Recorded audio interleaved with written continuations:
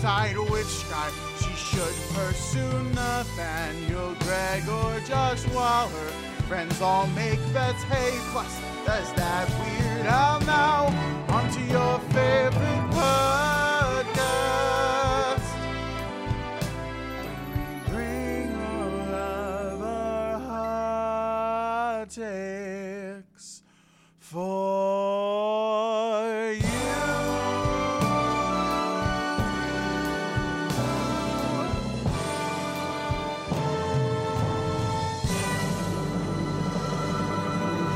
Yes, that's right. We're here. We're back at One Indescribable Podcast, where we are talking through the CW show Crazy Ex-Girlfriend episode by episode by episode, and we only have 2 left. We are at the penultimate episode of the season, which is so exciting, a little sad, I think, but mainly exciting because there's some really fun stuff that we have to talk about today. And I am not alone, never alone here on this podcast. I am with some of my very, very good friends. Someone who would probably consider themselves a macarooner. It's Lindy. Lindy, how are you? Hello, I'm great. We are back, just like Bunch of Copes are back again. Yes, Bunch of Copes. So you're probably a Copes then, right? If we had to, like, between us, one of us is Rebecca and one of us is, or do you want to be Rebecca? That sounds like a compliment if I'm the Dr. Copian in the situation. Yeah, that could be a compliment.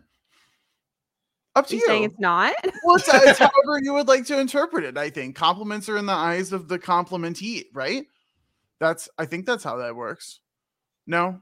Okay, well, luckily it's not just Bunch of Copes here this episode. We also have someone who I know for a fact loves flying on wicker baskets in the sky. It is Weird Todd the Librarian. How are you? I'm good. I mean, the lack of bathrooms is a bit of a concern in the wicker baskets, but just have to plan ahead, and then it's all good. I'm not gonna lie to you. I had never thought about, I don't know why I said that, is in like everyone has thought about this, but like I have never thought about like what would you do if you had to go while you're in the hot air balloon? Because like there's not, we don't need to like get too into detail here, but like there are ways to deal with like going number one if you are of the male persuasion, I suppose, depending on what you bring up there. But like, man, you're just SOL if you're up there and like there's nothing to do. I've also never been in a hot air balloon, so I've never like had to really think about this. Have you ever been in a hot air balloon, Todd?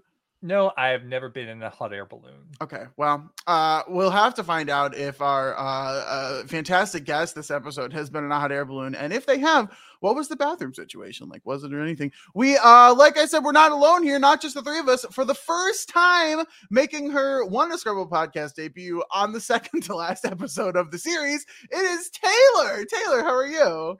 Hi, I'm great. Now I'm really just contemplating what I would do if I was in a hot air balloon. I have no idea. Just buckle down and hope that it's over soon, I guess.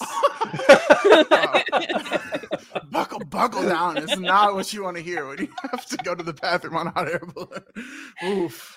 Okay, I've Googled it and it seems like there's truly no solution. Like you just have to deal with it. I have nothing. I can't even think of anything. I mean, you have to go beforehand. But like, is a hot? Okay, I really don't understand the mechanics of a hot air balloon. It kind of doesn't make any sense to me that we're just like blowing fire in a balloon and just, hot air. Just like I don't know. Balloon. Yeah, but like, how do you ever control it? Like, I understand how you control like the height, but like, how do you ever steer this thing? Is there like a rudder on the wicker basket?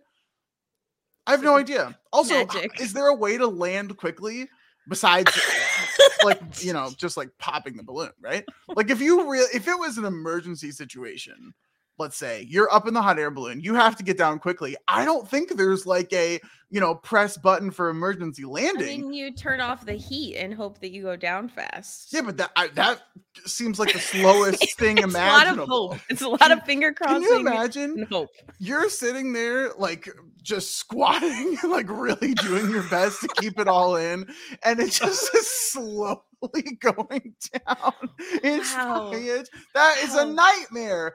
You know what? I never want to go on a hot air balloon ever. Well, okay. Speaking of nightmares, let's get out of this conversation. No. Lenny wants to keep it going, Todd. No, just one more thing. Is anyone else just was so horrified as a child when or whatever when the mom on the Amanda Show was like stuck on a hot air balloon forever? Do you guys remember that? I do not remember that. What a pull. Yeah. I don't even know that I ever watched the Amanda Show. Really? I definitely did. I just don't remember. I am aware of the Amanda Show, but that's about it. Oh my goodness. Wow. Okay. Well, now that we got our little hot air balloon minute out of the way here at the beginning, Taylor, welcome to the podcast. Welcome to Crazy Ex-Girlfriend, your first appearance for the show here, which is very, very exciting. So just talk us through like what your experience has been with Crazy Ex-Girlfriend. How did you catch up? Did you catch up? What was your watching strategy like here? Yeah, so my watching strategy, kind of as I do, was watching like half a season a day, just plowing through. But Crazy Ex-Girlfriend wasn't a like show that I would normally gravitate towards until you, Adam, recommended it to me and was like, Taylor, you'll love this. You got to watch it. So I did, and I did love it. And I was pleasantly surprised because, again, it's like not really the show I would normally go for. I'm a big fantasy nerd, so like escapism is my thing. So, you know, real life, mental health drama, boy drama, relationship problems, you know, complicated parental relationships. I can't do English today. You know, it's all very real things that people deal with on a day-to-day basis. But I really loved it. And I found like, you know, Rachel Bloom and just the entire cast, like they grew on me. And by the end, I loved it. I was fully in. So I have been so like happy to be like along with this ride and like become like kind of a part of this weird group of people that love this weird, fun show. And yeah, here I am today. Yeah, that's so exciting. I guess this is a very big question because we've, you know, had 40, whatever, 50, 60, whatever episodes. What have been like your standout, you know, characters or moments throughout the series? Because we haven't gotten any takes from you on 4 seasons, and we're certainly going to talk about this episode as we go through it. But like up until this episode, any like major thoughts? Who are you like rooting for? Who do you love? Anyone you're like maybe not vibing with as much? What are the general sentiments of the show? So I think in the beginning, it like Rebecca like needed a moment to grow on me, but I definitely kind of understood where she was coming from. You know, wanting to like feeling like, oh, you know, life's great, but you know, here's this opportunity for me to like go live out this fantasy that I want and whatever. So it took me a minute to get to really like Rebecca, but by the end of the show, really loved her, and I loved her whole journey. But I think that like Dr. Akopian, Paula's story arc, incredible. Paula, like Queen Paula, I love her so much. Nathaniel, we'll talk about Nathaniel, but Nathaniel is up there on my list. His story arc, great. Love his growth. Yeah, I think that some of the like standout moments, I do love the musical numbers, at least most of them. I love that it's this like weird kind of reality mixed with musicals. Like it feels so kind of real in that sense to like kind of make up these, you know, these just make up songs about like different things that happen in your life to like help cope with them, which just feels relatable in some way. So gosh, standout moments. It's hard to not think of the ones that stick with you for the wrong reasons. Like, yeah. But I think that when Rebecca, what's the song name? Now I'm forgetting it. Oh, Antidepressants Are So Not a Big Deal. Yeah. My favorite song, the whole series for sure. Like that whole moment when Rebecca just like kind of figures things out, like made me so happy. Like kind of this full circle that she goes through. Wonderful. Top moment. Yeah. We love to see it. We love that you're vibing with the show. We some of the characters. What a tease with we'll talk about Nathaniel. We have obviously some very conflicting opinions here on this podcast about Nathaniel and the Greg of it all as we go forward here. We're pretty universal on Josh, I think. But we'll see how it happens this episode here. And then I guess like the question that maybe the answer is just like timing, but why this episode in particular? Were there any other ones in season 4 that like you were thinking about, or was like this was this a big one? So obviously the moment that I was talking about, the episode that has like the antidepressants, sort of big deal. It was a big episode for me, but this episode was just like fun. This episode is very fun. Having like it culminate into the 3 dates was like, I love this. This is great. It's drama. It's fun. Like, this is just like, this is the top before the fall, right? So yeah, I love it. Yeah. And with 1 episode left here, there's a big decision to be made. The other thing I want to do right at the top of this podcast, before we even get into it, the whole premise of this episode is that each guy is taking her on a date, and we'll talk about those dates as we get into it. But I want to know from the panel here, what is the date that you would either take someone on or like to be taken on to make this decision? You can go either way. I don't know that this necessarily has to be like down traditional gender norms. Like if you want to take if you want to say what you would rather be like, dictating the date, like that's fine too. But I'm curious if anyone has major thoughts here. I'm just going to say right off the bat, mine involves Costco in some way. We are going to Costco. There's probably more that will happen after, but we're going to Costco just as an opener. Does anyone right off the bat, does anyone have any ideas here? Any, thoughts on what your ideal date would be if you had this one opportunity like the 3 guys do here? So I think that my go-to date for kind of figuring out if I'm like going to vibe with the person is to go on a hike. Not a long hike, but like Adam's already out. Nice. Like big X card from Adam on that idea. Yeah, sorry, I'm not going either. Great. But so this is like a method I've used in real life. Taking people to a hike, a short hike, 30 minutes, whole thing. Oh. Right? Yeah, very like easy. There and back, like a full round trip, 30 minutes? Full round trip can be 30 minutes if all you're doing is hiking. And the top of this hike, it's called Vroman's Nose. It's right near me, like out in upstate New York. You get to the top and it's flat rock and you can see the whole valley and it's gorgeous. So you take them up there right before sunset. You sit on the edge of the rocks and you watch the sunset. It's wonderful. Whoa. Okay.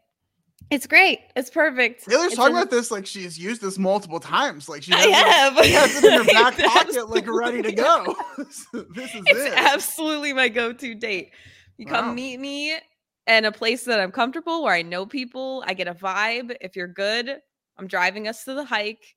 And if you kill me, I mean, bummer. But like, that's what we're gonna give it a shot. I could not have escalated faster. Oh my god! If you kill me, bummer. That sounds like more than a bummer, honestly. But I was thinking about that. I was like, okay, well, absolutely. like you watch the sunset, sounds great, but then it's dark. Yes. On the way back. But and you have to hike back in the dark. Or but then it's an adventure because you have to go down. So the other side of this hike is a steep hill, and you have to go down. What do you mean the other side? It's like a big circle. This hike, you go up one side and come down the other. The same way? You can, but that's no fun. You go down the really steep side. Boy, right now it's a roller coaster. Taylor really is her D&D character from our Humblewood game. I feel like. Jeez. I mean, I was out right at the very beginning with hike, and then you got me with 30 minutes. I was like, okay, whatever. 30. It's like a glorified dog walk. Now we're going back in the dark down a steep hill for basically no reason other than to do it. For adventure, Adam. Adventure. Not a good reason. Are you like bringing anything else with you to this place? Or they're like, is this snacks involved? Are you doing like a fire or something? Like, yep, we're 100% bringing sandwiches and like a giant bottle of water top so we can like eat dinner and watch sunset. Giant bottle of water. Well, yeah. That hydrate. And to hydrate. Hydration is important. I'm over here like, can water. we make it like a freaking margarita mix or something? And Lindy's like, give me the water. I can't be drinking. It's Okay. craziness. I mean, and you lost Adam yet again. Like there's so many parts I've of been this. out and in and out and in, and I'm out again. Oh my goodness. Okay, that sounds pretty good. That's a great answer for like your, if you had to impress someone and you were choosing the date idea. I also have to say, I also make it very clear to people that I own swords. That's a big one. Because listen, because it's either you're in or you're out. If you're like, whoa, this girl's crazy, she has swords, like, I'm out. Great. Oh, That's I it. thought you were saying that so they wouldn't try to like murder Try to you. murder Yeah. you. That too. Do you bring That a too. sword? Are there swords accompanying you on this date? I used to keep my sword in my car. I did. Imagine getting into a fender bender with someone and they whip out a sword. I make myself such a deep hole, but I'm in a 3-year relationship with a person that went through this. So I'm going to say that in the end, like, it works. Is he available for the next podcast? I think we should have a conversation.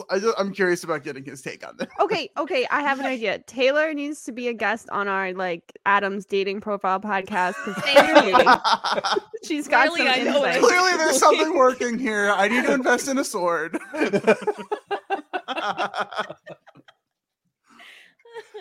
I'm spilling all my secrets for free. What am I doing? These are secrets? Okay.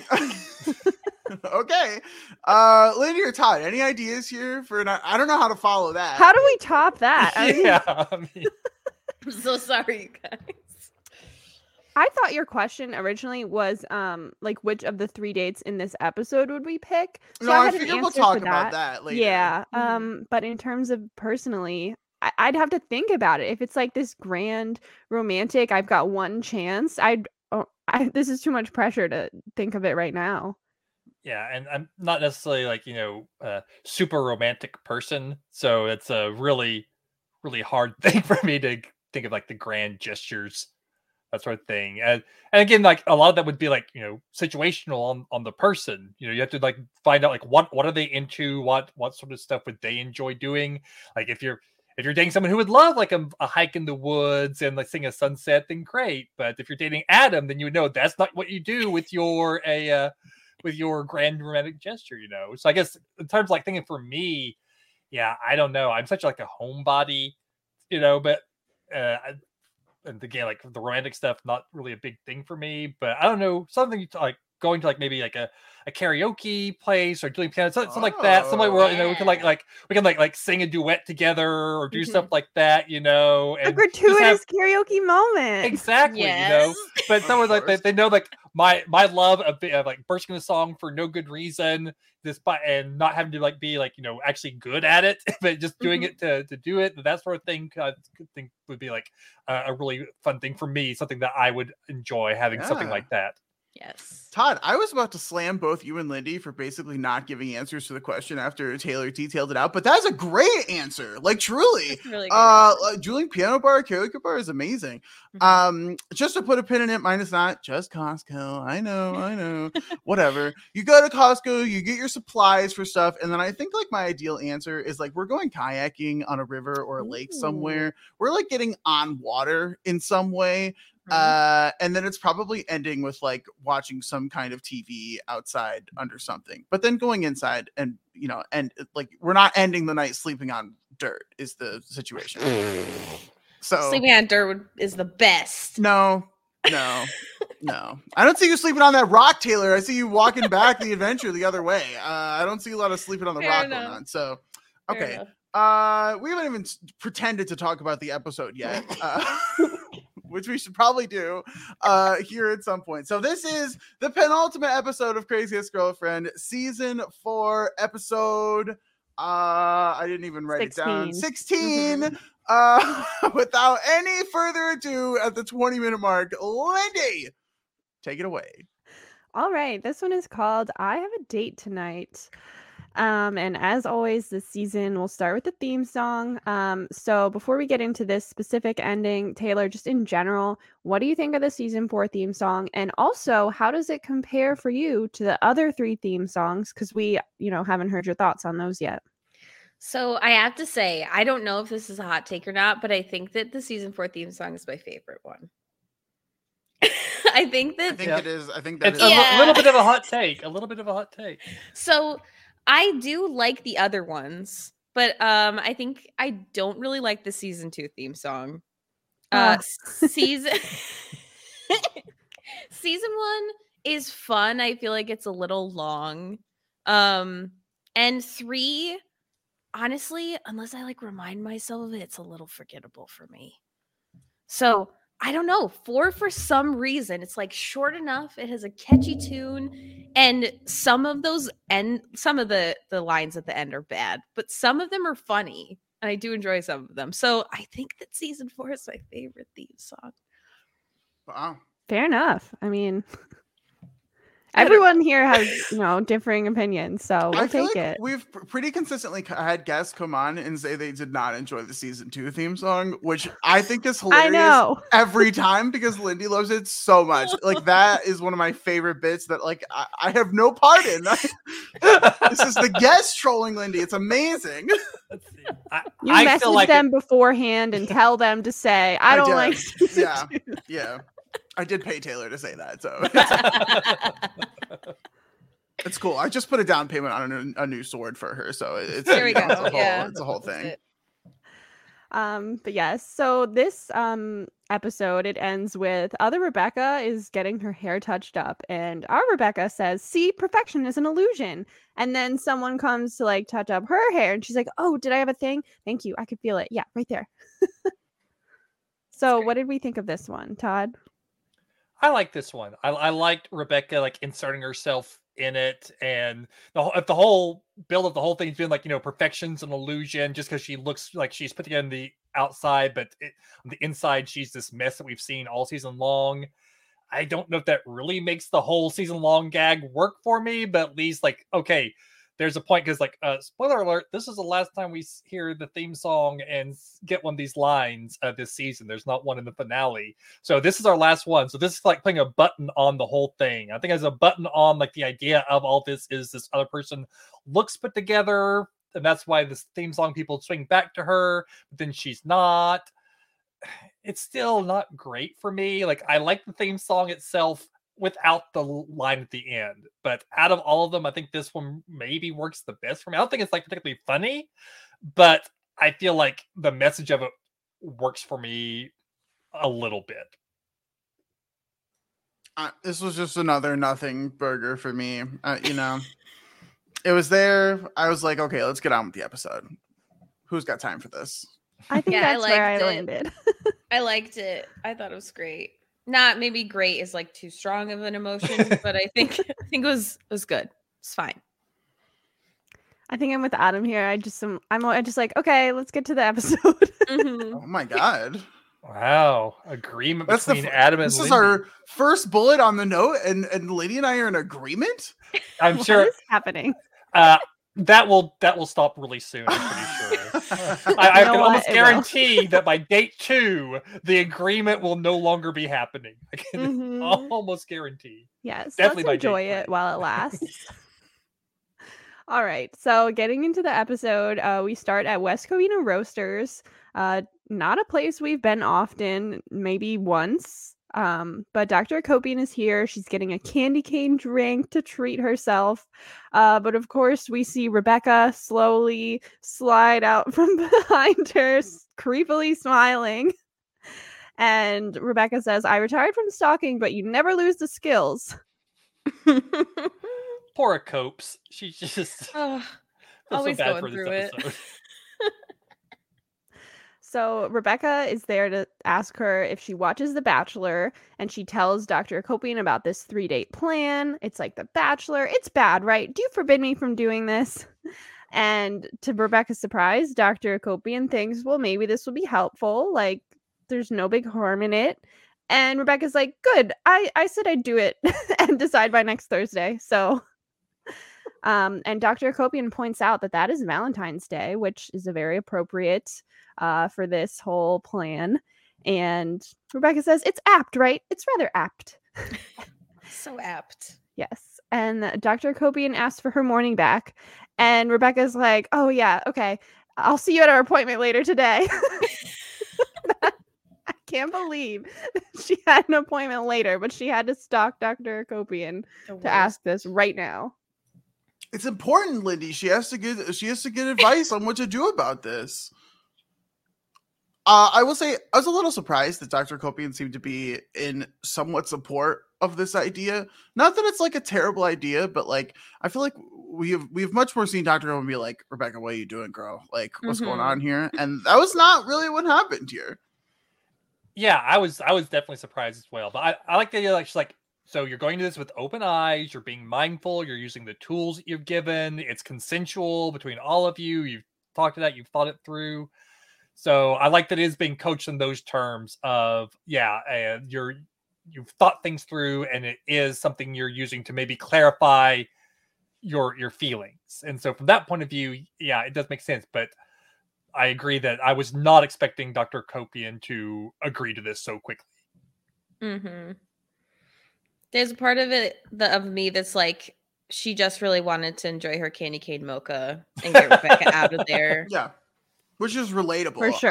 Yeah, she's like, this meeting is not paying any money towards my kayak. I don't need to be doing this right now. Oh my God. She likes kayaking too. Wait a minute. Oh. Adam, she's married to Dr. Akopian. I know. She's also probably a little old for me, but that's okay. It'll be fine. We'll kayak. We'll have separate kayaks. Hey. No double kayaks. Also, shout out to her. Holiday drinks, specifically peppermint mochas, are freaking delicious. Good on her for drinking them. Yeah, love it. I've never heard anybody say candy cane mocha. So I don't know if she like can't say is like peppermint mocha like I don't know, a thing somewhere that can't be said, or is this just a West Covina thing? Candy cane mocha.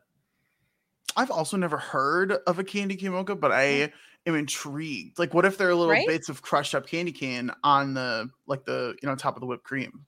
I will say, I like looking at it on the top of the whipped cream. There was just this big like slash of red. So I don't know.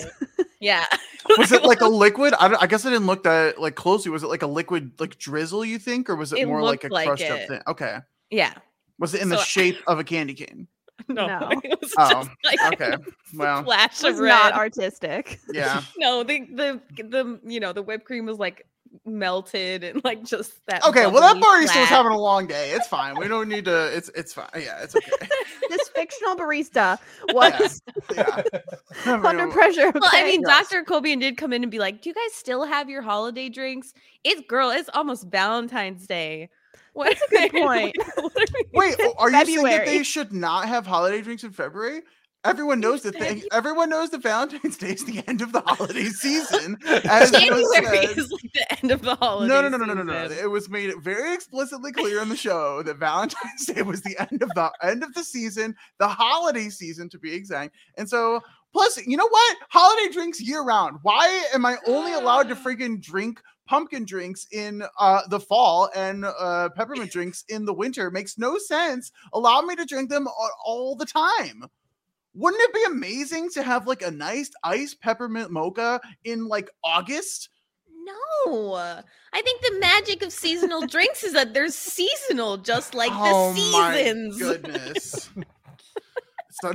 It's a blistering hot day on the 4th of July, and I am drinking an ice. Oh my God, that would be the dream. Okay, well, Adam, no one is stopping you. Like, no, you can make Lindy, here's the thing. I do. That's like I'm just saying. I want to be able to go out and order them in public and make sure other people know that I am drinking them at that time of the year. That's like half the reason to order those drinks in public, because anyone can make them. I'm literally almost every day I make like a different holiday drink at my house.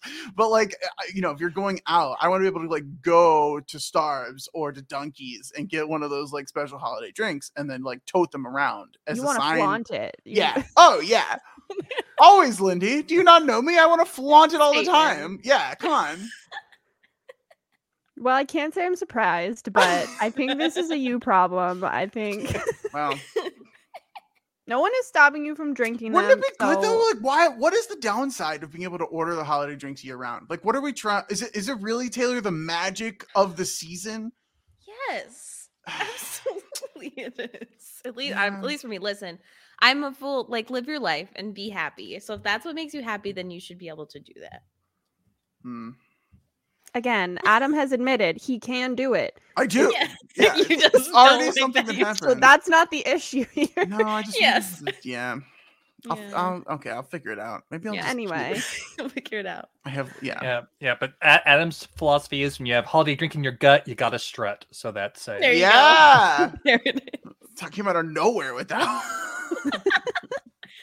It's great. so on her way out, Rebecca does this bit with like this big chair. She like gets in it. She's like, "Oh, I'm a little woman in this big chair," and it's like it's so unnecessary to the episode, but it was so funny to me. I So loved good. it.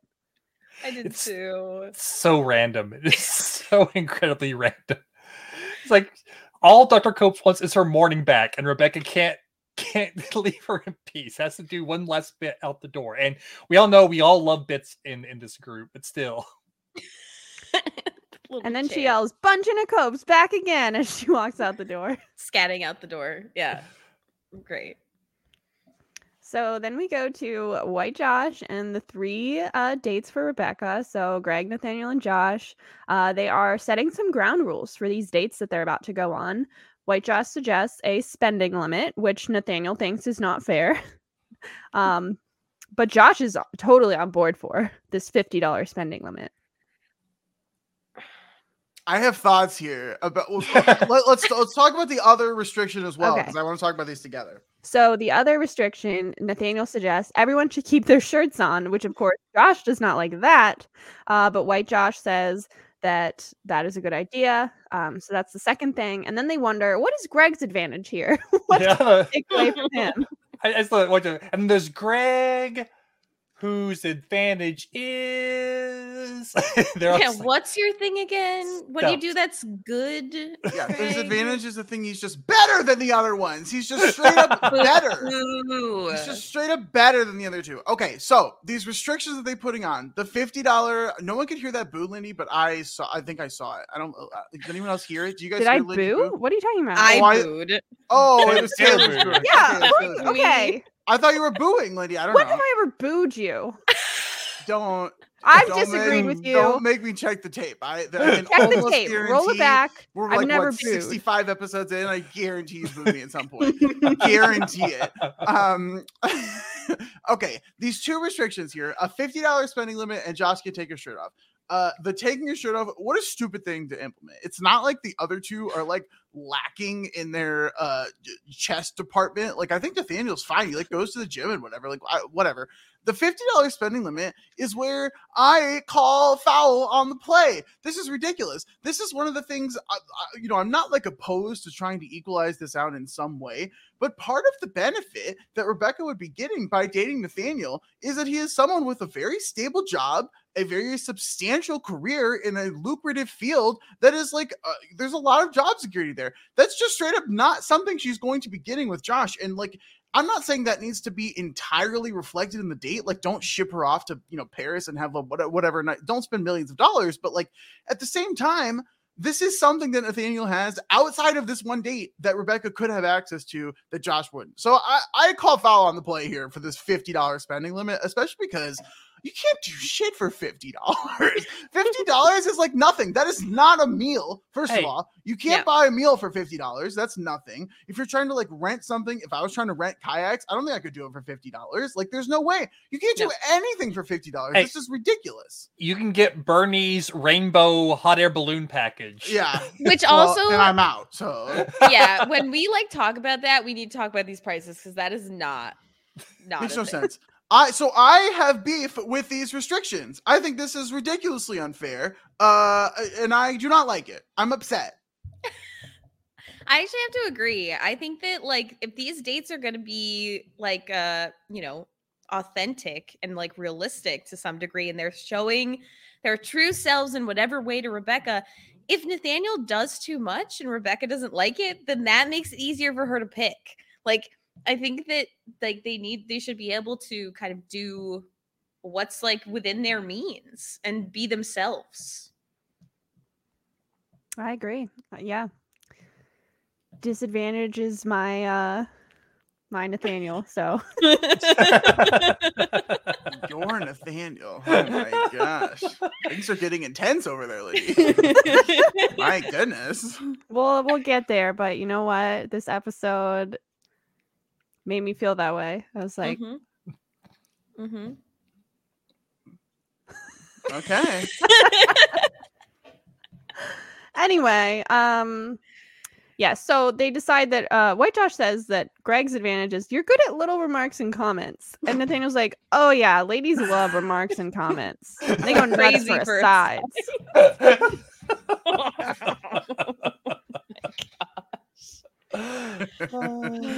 But Greg is unfazed. He's like, next to you two, I lose every day of the week. Or do I? Yeah. Is that when Elijah goes, oh, heating up? Yes. I love Greg's confidence here because like this must be such a slap in the face that like the other two are like, your advantage is this, you have this going for you, your advantage is this, you have this going for you. Greg, guess you're here. And he's like still confident through it all because you know what? They're meant to be together and they are perfect together. No need for advantages or lavish situations or shirt expositions. No need for any of that. They're meant to be. Expositions? Yeah, I don't know. I was trying to come up with like a long word and I couldn't get there. Maybe exhibition? Maybe that was probably the word you're aiming for. Otherwise, he's like just like expositing about the shirts that he does and doesn't wear. So That might happen. Well, yeah, who knows? So we will see how those dates go. But first we have Paula meeting Valencia and Heather for breakfast at home base. Apparently Kevin has some new breakfast specials, which sounds good. I mean, we all love breakfast, right? Yes. Absolutely. And Paula is saying that she can't do the girl group lunches anymore because now she actually has to show up to work. I also can't drive carpool, watch TV, or take a bath during the day anymore. man, Tragic. Yeah, that's tough. gotta suck. It must be hard to go from, From White Feather Mountaintop to a normal job because they could do whatever they wanted over there. Mm-hmm. So Valencia wants to talk about, Rebecca's dates, but Paula doesn't really want to. She's like, I learned a long time ago that Rebecca's dating life is not my entertainment. So Valencia's like, okay, we'll talk about it and you can listen. And Valencia's like, who do you think she'll pick? And Paula just screams, Josh! She cannot help herself here. So Paula's reasoning for Josh is there's an incredible history there. He's evolved now. But Heather's like, no, it's got to be Nathaniel. He became a decent person. Also, he's so hot. And Valencia's like, let's talk about change. Greg is practically a different actor now. And of course, I mean that in the political and legal sense. Yeah, that seems like the only plus that Greg has going for him, I guess. What? Are we watching the same show? They have such chemistry. Excuse me. Taylor, let's get into this. Yeah. What were your thoughts on Greg originally, and have they changed, with the return of Greg? Very much so. I'll say I liked Greg when Greg showed up. I was like, okay, this is a complicated character, but also I did not appreciate if Greg is Josh's best friend. What in the world is he doing going after Rebecca in the first place? What is this friendship? Never in my life would I go after my best friend's girl. No way. What do you mean in the first place? When specifically are you upset when Greg went after Rebecca? Was it before or after Josh left her at the altar? Fair enough. Listen, Josh is just Josh. Before that, Josh was with Valencia. I know. There's just so much. Okay. Listen, again, Greg, fine in the beginning, honestly, but I was so happy for him. He's going to go to college. He's getting clean. I was like, great. Yeah. Greg, go live your life. Greg is gone. When Greg showed up again, I was like, Are you kidding me, man? Oh Are you my kidding? What are you doing with your life, Greg? What are we doing God. here? What? What Did are you we know it doing? was going to happen? Did you know he was coming I back? felt it the happening, but when it was Skylar, I was like, wait a minute. What is happening here? He's continuing his family legacy and Listen, running appreciate the family Greg. business of the restaurant. Appreciate Greg as a separate entity. He should not be involved in Rebecca's love life. Yes, we love to hear this. I hate everything that's happening right now. Thank you, Taylor. Oh my God. Greg is great. Listen, I honestly, a lot of Greg's takes, like the song about how he hates everything. Wonderful. I loved that song. It was great. Relatable. I liked Greg. Doesn't need to be involved with Rebecca. We need to get Martha back on the podcast. This is Martha, number one Greg fan on Oh the my planet, God. basically.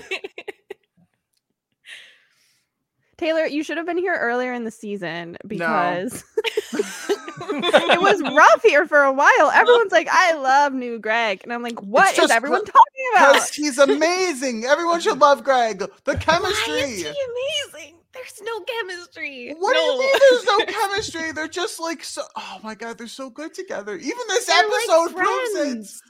They're like friends. They don't. There's no bro. Listen, I'm here ready. I'm just gonna say it. Clearly, I'm here for Nathaniel. Okay. Woo!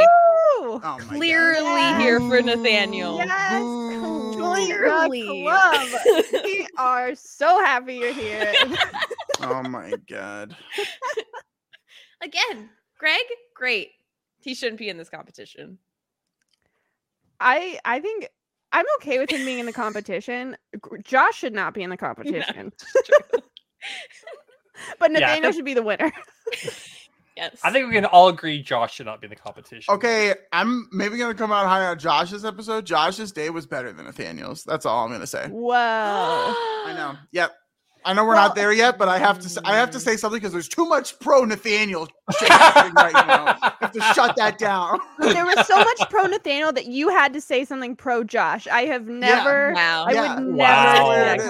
coming. Yeah. Wow. Desperate times, Lindy. Desperate times. All right. Well, we'll get into the specifics of the dates as they come in the episode. But back to this conversation. Even Valencia's like, let's not forget, Josh left her at the altar. Heather wants to circle back to Nathaniel, but Paula says, Nathaniel made a Tanya out of my Rebecca. It's Josh. I would put money on it. And Heather's like, I would put actual cash, American hard currency dollars on it being Nathaniel. I love this. I just want to circle back to one little comment in there. How quickly we forget the whole cheating thing with Nathaniel and Rebecca. How quickly we are able to move past that is all I'm gonna say. Pretty quick. Listen, Nathaniel has an arc and he has flaws and is a complex character with flaws and pros and cons. And he is a changed man by the end of this. Someone having flaws does not mean I should choose them or should be rooting for them. It's fine if they have flaws. Nathaniel's but flaws they are have out on flaws. the table. I love it. What do you mean? Greg has been dealing with his flaws since season 1. That's why he went And to he rehab. should He had have a whole thing. stayed. Why is he coming back to Rebecca? Because he overcame them. You want to talk about an arc, Taylor? Rebecca hasn't figured This out. isn't about Rebecca. This is about the guys that we're picking. We haven't Rebecca. Oh my God. This is This really is like something. what would happen if Lindy actually fought for her points of view here. I'm sorry. I'm sorry. Are you seriously suggesting that I do not fight for my points of view? Are you serious? I don't know. I felt like I had to just throw a Hail Mary. Tell me if you're serious right now. It didn't land. Because look, Adam badmouthed me and Todd on the Mythic Quest podcast and said that me and Todd are fancy Fencertons, but that could not be further from the truth. I will just say I had complete support of Jess in that statement. But okay, I'll say it was wrong. It was inaccurate. Okay. So you're saying that Jess Sterling was wrong. I just want to be very clear because she's In going to this come one on the particular next instance. episode. Okay. Jess and I don't have to agree about every single thing. I Mhm. still think she's incredible and amazing. Okay, that Oh, one. there it is. Okay, there we go. How dare you insult somebody There with it a is. gentle soul, Adam? Get out of here. Wait, what? Lindy, I've known you for about 45 minutes, and you're my new best friend, and Yes. we're in this together. Thank you. Man, remember those good times when we hated the season 2 theme song? Wow. I remember those Man. times. And we haven't even gotten to like date 2, which where I thought We haven't even really gotten to date 1. Not a day 1 yet, Todd. No, I know. That's what I'm saying. All right. Well, back to the episode. This is great. Okay. So yes, they're talking about betting. Heather says she'll put money on this, and Valencia would too on Greg. And then like everyone we know comes over to the table, like Jim and Tim, Kevin, Sunil, Daryl, George, AJ, Mrs. Hernandez. Everyone starts crowding around this table and wants to start betting on the outcome of these dates. George says he's so excited. I like to bet my entire life on Nathaniel. Nathaniel. He's so loyal to Nathaniel. He's so loyal. Everyone is pulling out money, cash, everything. And then Hector and White Josh walk in, and White Josh is like, stop. These are people with feelings, and you're using them to make money. And then we get the first song of this episode, Love's Not a Game. So let's start with Adam. What do you think of this one? I really loved this song. I thought it was so much fun getting the full ensemble cast here. I love when they give us these songs that don't really have like the lead characters, but give us just a ton of others.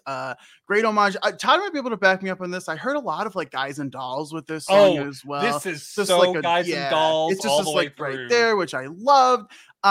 We also had that other call, but there was another song that they referenced there as well. The lyrics were very witty and clever. I loved all of it. The choreography was great. I thought it lasted kind of a while, which I actually really appreciated because they kind of let all these characters have a little bit of a moment to get in there. And the topic is so fun too. Like this whole idea of like everyone getting involved in their dating life felt very, well, maybe it's just me because I am a very nosy person and I love to be involved in these kind of things, but like betting on friends' dating lives, I love it. Like this is so much fun. This is great. I like probably one of the top songs of the season thus far.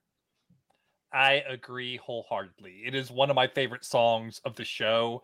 I'm a huge Guys and Dolls fan. It's like one of the first like musicals I really got into as a kid. Like I checked out the album from the public library and just like listened to it like nonstop. And very much like Luck Be a Lady Night, especially like the very beginning, whenever he's like doing his whole thing about you shouldn't be betting on people, you know, like the whole rhythm and tone of that is very much like the intro to Luck Be a Lady. But, you know, I love that White Joe gets like kind of like a showcase song. He hasn't got a chance to sing a whole lot on the show, you know, a little bit, but I mean, he's someone who's actually been on Broadway, and so the fact that he finally got a chance to really have a chance to do kind of like a Broadway-esque number, I was like automatically a huge fan of that. It's a very big Guys and Dolls pastiche that wasn't just shamelessly ripping off a song, but just like reminds of songs.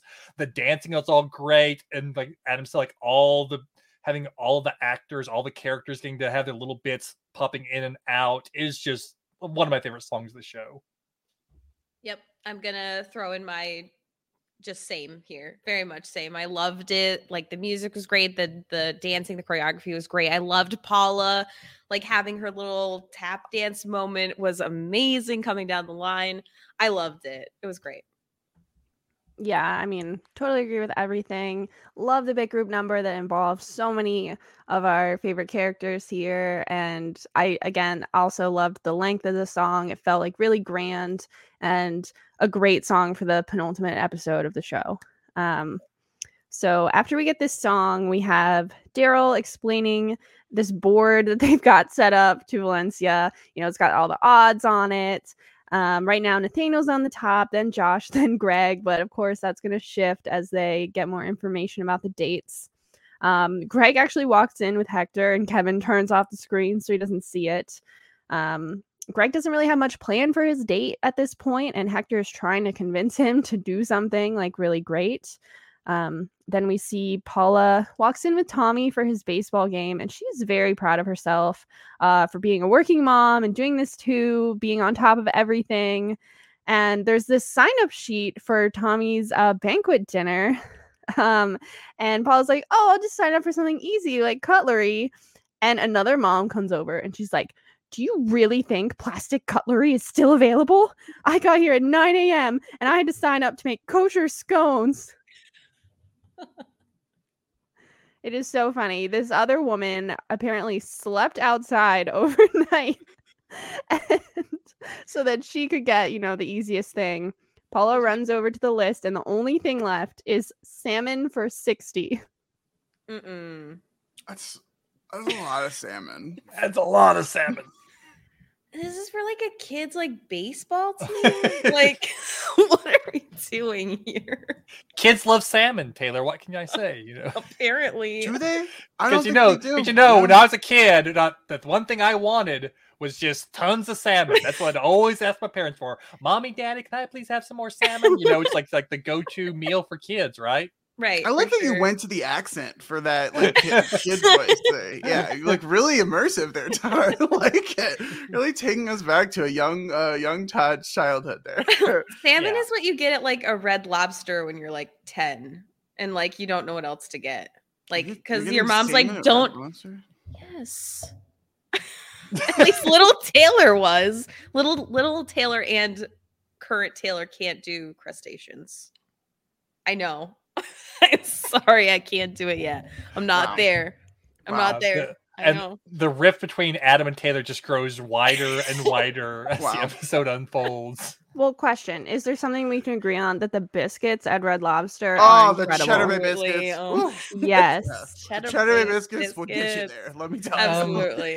That is a part of my ideal date right there. It's on the kayak eating the Cheddar Bay biscuits. I love it. I've actually never been a big fan of the Cheddar Bay biscuits. What? I know. Todd. Yeah. I had to throw that out there so that everyone could turn against me for a moment, but it's true. I think they're fine, but I've never understood why people have been like so. Okay, that was worse than you saying you didn't like them. But see, you saying they're fine is the worst thing you could possibly say about those biscuits. I would rather you actively hate them. I cannot believe they're so delicious, Todd. Is it what part of it doesn't work for you? The fact that it's like hot and delicious and moist, or the fact that like the topping? Is so we know. Beautiful. I hate delicious food. That's what it is. Right I'm starting to think so, Todd. I don't know. Just like you hate fun, I hate delicious. I do food. hate fun. Yeah, famously. Oh my gosh. What were we even talking about? Oh, like the potluck thing situation. I will say kudos for there being some kind of like sign up sheet for a potluck, because I have been to multiple potlucks where it's just friggin' I haven't said this word in ages, but it's like YOLO, bring whatever you want. I actually hate myself for saying that. Why did you say YOLO in this great. situation? I don't know, because it was just like whatever. Like there's no agenda. Everyone just bring whatever you want. Like no signups or anything like that. And then it's mayhem because everyone's bringing like either the same thing, or you have a potluck that has no. It's just there does need to be a sign up sheet, but 60 servings of salmon should not be on it. Never in my life have I seen a sign up sheet for a potluck, and never once. Yeah. Here's the problem. Like there should be a sign up sheet, but it should be way more general. It should be, you know, like the cutlery, the plates, whatever. And then like, entree 1, entree 2, dessert, salad, whatever. Yeah. So there should be categories, but not kosher scones, salmon for 60. Yeah. Also, everyone should invite me to your potlucks because I will bring the best charcuterie board ever, and then it'll be great. So just like throwing that out there. Absolutely. All of you who are near me that are having potlucks frequently, just throw me the invite, Let Adam know. Yeah. Yeah. I'll be there. So Greg asks Paula if everything is okay, and she's like, I don't have time to talk. So she like rushes off, and Greg is telling Hector, well, it's not like she doesn't like me, though we have had our ups and downs. And we get these flashbacks to moments from throughout the show. Paula says, don't go out with Greg. Greg is just a whiny little bitch. You're sleeping with Greg? All of these moments. I love that they flash back to them. Paula has many times been vocally against Greg. For good reason, yeah. What do you mean for good reason? I was literally about to say the reason why she is against Greg is the stupidest thing ever. Like her reasoning is terrible. It was originally because she thought that Rebecca and Josh were supposed to be together. That's why she was anti-Greg. You're supporting that line of logic? No, I just wanted to get that reaction out of it. You got it. It's here. Check. Paula's reasoning is terrible. I just hate it so much. And I will also just say, as like a more real comment here about Paula and her story this episode, we only have 2 episodes left. I will say it kind of feels bad that this is what Paula is doing in the penultimate episode of the series.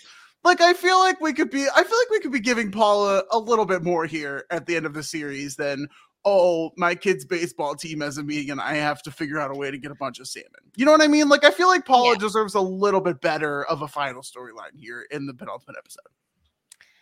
Yeah, it is a strange thing to throw into the mix. The salmon storyline is like a little bit interesting for sure.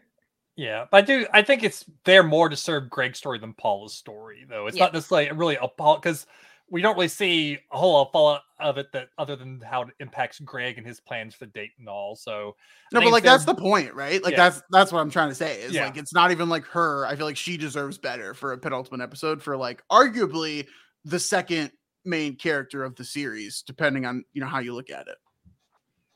I agree. I always have this, like, I always forget exactly what the storyline is, but I have this weird memory of like, okay, there's like fish in like Paula's new office. Like, what was that again? Like, yeah, it's not great. But Hector is telling Greg, like, you need to get in with Paula. Like, you're in a tight race here, and that could tip it. So Greg is going to think about that. Okay, here we are at date number 1. Only took us an hour to get here. So day number 1 is with Josh. Wait, before we start, I just want to ask, how do you think they decided the order? Ooh, because I feel like there's an advantage to the order here. Where would you want to go? What number would you want to be? I feel like you want to go last. Yeah, definitely last. Because then you could have heard what the other people did, and also you're the last person on Rebecca's mind. Mm-hmm. Yep. I feel like then I guess the other question I have is, are these like 3 consecutive days as well? Like, is this like Friday, Saturday, Sunday dates 1, 2, and 3, or is there time between these dates? Because if it's 3 consecutive days, I do not want to go last. I don't think they're consecutive. No. I think there was some space. Yep. I feel like I'd want to go first. Like really set the high bar. I don't think I would want to go first. I do think there is some value in being able to know what the first person did and try to up them. Yeah, you might set a high bar, but that you're setting a bar that other people can look at and go, oh, well, they did that. I got to up my game now, and then really try to step it up. So I think being first, you might have that good first impression, but then you're kind of like showing your cards to the others who can then try and plan to top it. So I think that could be a little bit of a disadvantage. Maybe this is being overconfident, but I also feel like placement wouldn't matter, and you shouldn't care what the other people do, because if you're confident and you love for Rebecca in this situation and you're going to be yourself on this date, do what you're going to do regardless, then it shouldn't matter. And honestly, I think that Greg being last sort of be disadvantaged because he let Hector get in his head and Paula get in his head. Yes. And he started like trying to do stuff that's not him. Mm-hmm. So, and I think if they had gone on that date, I don't think things would have gone well on that date, because it wouldn't have been Greg. It would have been Greg trying to do things that aren't him, and it wouldn't have rang true. And I think ultimately, even if it like did sway Rebecca's always like, oh, well, Greg's being romantic now. Like I always dreamed it would be back in the, season 1 days, but that's not who Greg is. And if she picked him because of that, then there would be like a road to heartbreak whenever, oh, the person that you were when we were dating isn't the person that you are now that we're together. If they ever got married, suddenly like, oh, everything I did to catch you, that's not what I'm doing now. I know relationships where that has happened, and it's not great. So Exactly. All right, so this first date with Josh, they leave their apartment. Of course, they live together at this time. And Josh has set up a tent outside. There's a campfire there, so it's reminiscent of summer camp, obviously, where they met. Josh says he's trying to bring them full circle. Like there's this feeling of destiny with us. And they go in the tent and reminisce about times at camp. And Josh brings out this star projector that projects stars on the ceiling of the tent. Rebecca says, gasp! And she's clearly touched by this. They kiss. And the next morning, they wake up cuddling in the tent. And, Rebecca looks at Josh's face and, snuggles up with him. So let's talk about this date. Yeah. Adam, as the pro Josh date person, why don't you start us off? I'm not gonna lie to you, I really liked it. I had to get away from the fact that it was Josh Chan doing it, and I think once you ignore that element of it, I actually think that he did a really good job here. I was impressed. I almost don't believe that he was the one that actually pulled this off, and he must have had help from someone, but whatever. I thought I did really good. My only complaint, I would have loved to have seen a mattress topper in the tent. Give me something there that's basically a full bed in the tent, and then we're in a really good spot. But other than that, I really liked it. I feel like hot dogs over the fire is really fun. That's a great vibe. That's really good stuff. I don't know. I really liked it. I don't know that it was it was the best date that we saw play out. I thought it was really good. I also thought it was great. I don't think it was my favorite, but I did like it a lot. This would be a pretty ideal date with a person that I was probably already with if I wasn't having to, do what Rebecca's doing, which I don't know if this is this not really a normal situation. Wait, whoa, Taylor, you haven't done this? You haven't gone wild, right? You haven't done the reverse Mamma Mia and gone on these 3 dates here. Yeah. No. Instead of figuring out who is your father, you're figuring out who is the father out of the 3, or who is going to be, Oh boy. Yeah. So I guess this is a cute idea. I do like Josh kind of bringing the summer camp to their backyard, I guess, quote unquote. But I'm surprised, Adam, that you didn't bring up that they're using sticks to cook those hot dogs. Yeah, it's really a shame. It's really a shame that they're using dirty sticks out there. Dirty sticks. It is fun. That's the whole part of being outside and going quote unquote camping, which this is camping in your backyard, which is not real camping. But are you gatekeeping camping, Taylor? We're not gatekeeping camping. It's camping is still in the name, okay? But it's backyard camping. It's a specific thing, right? Okay. Sure. They're using sticks, and it's great. I have to admit, I don't know where they got these sticks from. Yeah. Because there was a part of me that was like, are those metal? I only watched it once and I didn't bother to zoom in or whatever. Just as a PSA from Adam to the people, don't use dirty sticks to cook your food. Yeah, a PSA from Taylor: use sticks when you're camping. If you're cook marshmallows, hot dogs, anything that you're cooking. If you're using dirty sticks to cook your food, you're just going to eat dirty food, and no one is interested in that. So get invest $2 into one of those little, or invest $0 and find a stick and make an adventure out of it.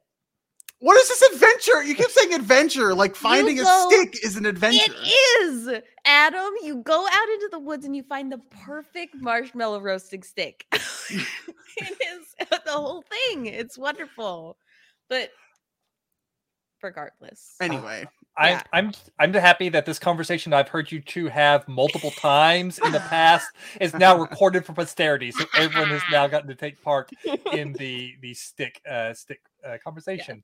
Yeah. I think it's a good date. I think it's a pretty good. I think my biggest issue with it in terms of them trying to prove why they should be with Rebecca is Josh relying on it feels like destiny. We feel like destiny idea, which is a kind of a thing that Rebecca has been trying to break herself from believing in destiny, believing it's meant to be, believing in any of that.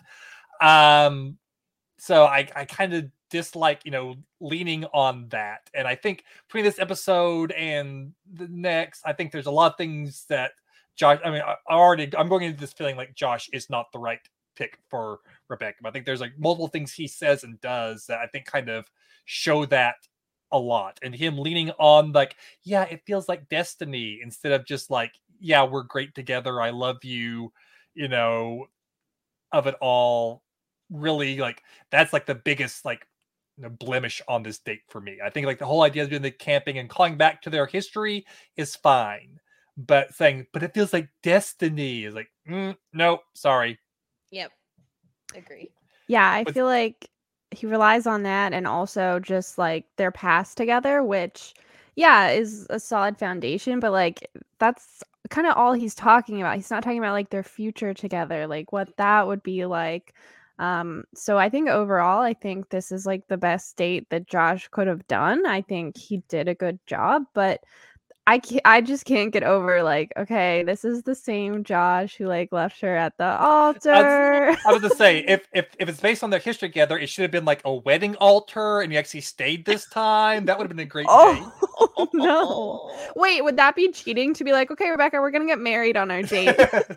I mean, it depends how much does the minister cost. I guess is it within the $50? I mean, he could have gotten someone to do like the online certification. So I mean, You don't think Father I mean- Brow's doing it for free if he calls Oh, up an Father S? Brow, Good point. absolutely. Yeah. That very wasn't good against the rules. I guess Yeah. how much does it cost to get a marriage license? I don't know. That's the question. That's a great question. Why does it cost money to get him? Anyway, yeah. I did like this. This is like, I don't know, maybe it's because like so this is like, it was such a funny thing to see this, because I have such a specific memory of summer camp. I was hanging out with one of my like friends in high school, and we're at summer camp. It's nighttime. We go into a tent and we rip open glow sticks, which like don't do that. Don't do that. Okay. There's toxic like crap in those things. Don't do that. But we ripped them open and sprayed them all over the top of our tent. And it was amazing. It was gorgeous. The top of the tent looked like stars and constellations, and it was amazing. I like even like high school Taylor like wrote a poem about it. It was so beautiful. I loved it so much. So seeing this was like, all right, Josh, okay, this is pretty good. Pretty good. that story took so many turns. I know. I mean, I don't, not to like be that guy, but right at the beginning, you were like, I was with this friend from high school. We went in the tent and we ripped open. I thought the story was about to go in a very different direction than glow sticks, let me tell you. And now we have glow stick juice at the sea. Okay. Interesting. We had very different summer camp experiences, Taylor, I think. Uh-huh. Yeah, for sure. But we both had a lot of ripping open things, so that's good. Yeah. I'm sorry, Great. what? What? What were you ripping open? Listen, that's a separate podcast. Lindy. That's- You can't Yeah, just my- say that and then not elaborate. Yeah, my summer camp was not ripping open things. It was that singing out of the back of a U-Haul and sleeping U-Haul? by the we brought a U-Haul, all of our camping stuff up to this campsite in high school for our senior trip. And it was empty. And so me and my friends decided that we were gonna just sing songs out of the back of the U-Haul. Yeah. It was great. And then we fell asleep under the stars by a fire, which was amazing. On the dirty ground. No, in wooden chairs. Okay. around the fire. Okay. It was great. All right. All right, I'll move on since Adam does not want to reveal any more details. Listen, no one needs to hear about my young Adam romantic escapades over summer camps. No one cares about that. Well, then why'd you bring it up? Yeah. To make the funny ripping open comparison there, Lindy, I already made the joke. It got the laugh. I don't know why we're staying on. You have to be able to move on from these things. Fine, I'm moving on. So Valencia is at home base. She's wondering how the date went. It's the next day. Apparently, she put $600 on Greg yesterday, so she's got a lot riding on this. That's a good bet. Heather runs in and she says the neighbor called and he peeked over the fence for me and he saw them waking up in each other's arms. And then Paula gets a text from Rebecca that says it was perfect. And Kevin says Josh Chan is in the lead, folks. And, you know, there are people celebrating. There are people very upset by this news. So it's really funny to get everyone's reaction here. Mm-hmm. It's great. I also love that Heather just throughout this entire thing somehow has like the details on every single person that they're interacting with on these dates. Like, I love that she gets the neighbor to peek over the fence. It's great. She's on top of things. Yes, I love that throughout the episode too. So then we have Paula, she's at work, and Greg and Hector show up with these 2 giant platters of salmon. And Paula is confused, and Greg says, "Oh, it's salmon for 60. Hi, I'm Greg Serrano. Let's try again, shall we?" Like, he wants a fresh start. And he says, I wanted to save the day for a working mom so you don't disappoint your son again. Oh, The Greg. absolute worst thing he could say. So bad, Greg. Oh, Paula did not care for that little aside comment. So, Adam, defend him here. Please. Listen, if we talked about every stupid thing that Greg, Josh, and Nathaniel said, we'd be here for a million years. You can't even tell me that Nathaniel hasn't said some stupid shit, okay? I am curious about everyone's thoughts, though, on like Greg's actual move here to help make the salmon for Paula. Because I was struggling a little bit with whether the show wanted us to think that he was doing it more for a means to an end to get with Rebecca, or just because like he's a good guy.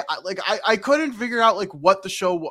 Wow, he's absolutely doing it to get in good with Paula, so he can. Yeah, absolutely. I don't think that was exactly what they were. That was showing explicitly stated by Hector, not by Greg. Then why else would Greg do it? That's what I'm asking.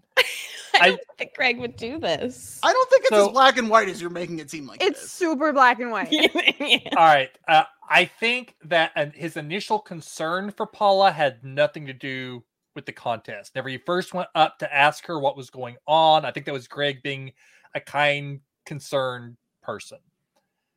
I think that him actually doing something about it was spurred more by Hector pushing him to do something and getting in his ear about you got to do something to get on Paul's good side. Sure. Now, would Greg have gone ahead and done this if he hadn't had that pressure because he realizes Paul doesn't like him?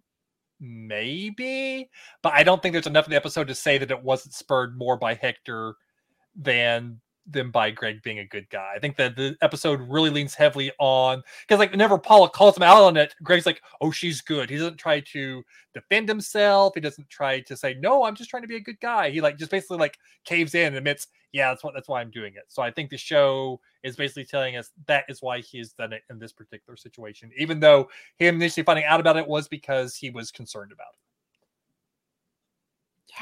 Yeah, there's not a world where Greg does this out of the goodness of his heart. No way. Yeah, Paula is like, I know what this is. You thought you'd swoop in and help with my problem, get in my good graces. I'd put in a word with Rebecca. But Rebecca makes her own choices. But you have some tough competition, so I really hope you've got a better plan than bringing me fish. And Greg says, "Yes, ma'am, I do." So weird that he calls her ma'am. At least he didn't call her Lady Sir. I was gonna say, I thought that was the callback, right, to the song. That's at least what I was thinking, but yeah. I kind of like Lady Sir. I don't know if that's my inclination towards fantasy. I would say like you play a paladin in our DT home game, so I can see why Lady Sir would appeal to you. Because I mean, ma'am is just awful. Nobody wants to be called ma'am ever. I think my favorite part of this whole thing was whenever Paula first notices Greg and Hector, and she turns to her coworkers and says, "Would you normal people excuse me, please?" before she goes over. Yes. So good. Yeah, and she also, I love that she tells Greg, "Okay, you're all set. I mean, after you stop by my house and put that in the fridge, keys under the mat, thanks." Yeah, I'll say, well, I'm not necessarily a big fan of the Paula plotline in general. I do think this episode, like what Paula's been given, she delivers a lot of really great lines and a lot of really great little moments within this plotline that's not really great for her. All right, then we have date number 2 with Nathaniel. So first, when Rebecca is getting ready and she's leaving, it's kind of weird for Josh, who's, at their place.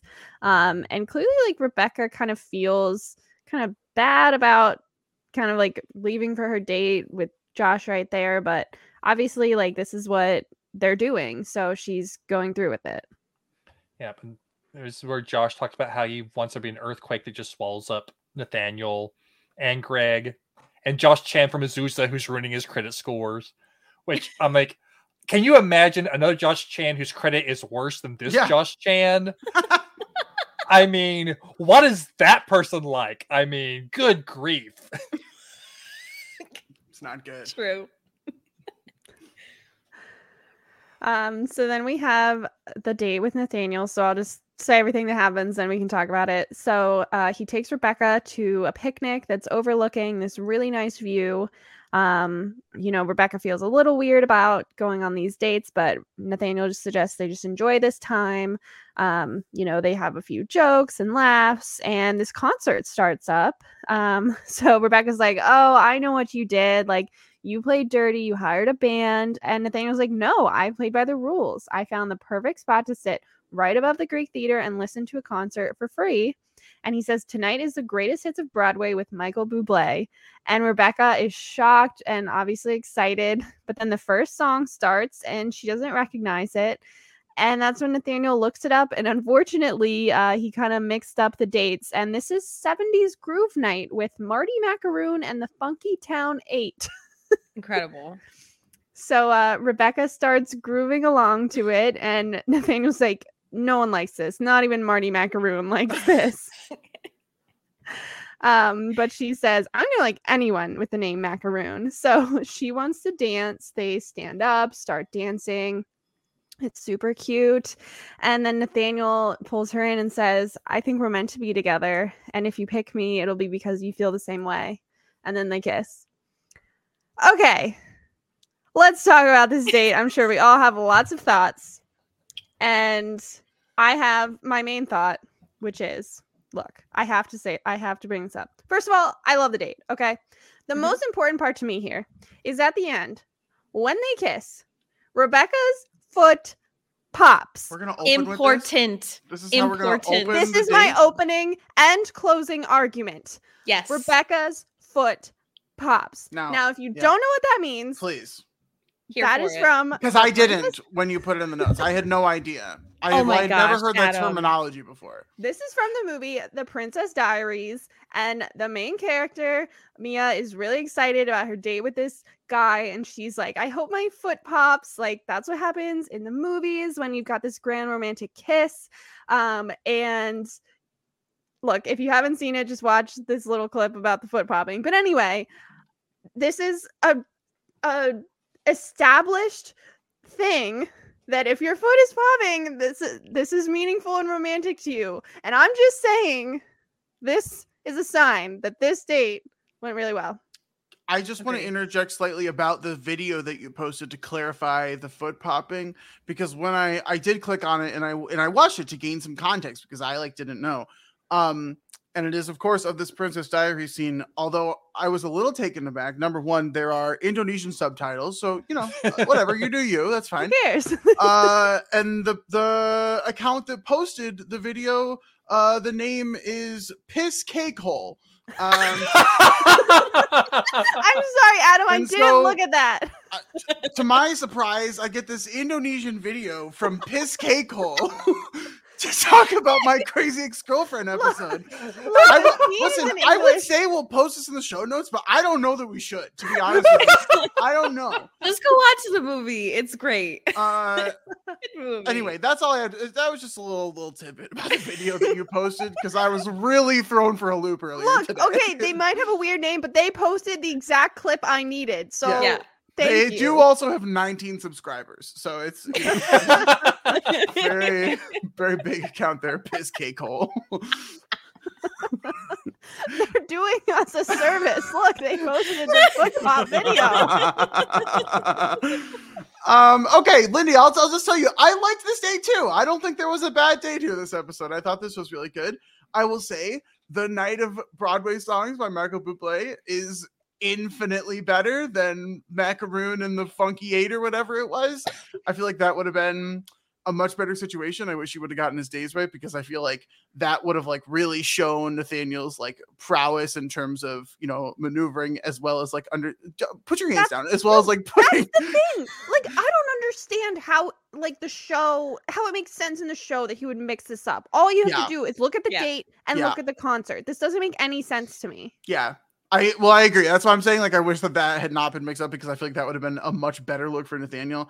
I like that they, kind of get down with the jazzy stuff. It's very brief, but I do feel like a whole night of that kind of jazz when you're thinking you're going to get Broadway is just like, that would not be for me personally, and I don't think it would be for Rebecca either. But it was fine. I just don't think it was as good as the first one, because like, I don't know that he brought a ton of like sentimental value into it. He basically just took her to an outdoor place that was near a concert, which is cool. Like, it seemed like a cool like environment, maybe like a cool vibe. I don't know. I just don't think it was a good one, but I don't think it was a bad date. I'm not out here being like anti this date. I might be anti Nathaniel, but I'm not anti this date. I thought it was good. I thought it was fine. Very, if this is your one date to try and impress Rebecca, okay, I respect it. Fair play. Not as good as Josh's.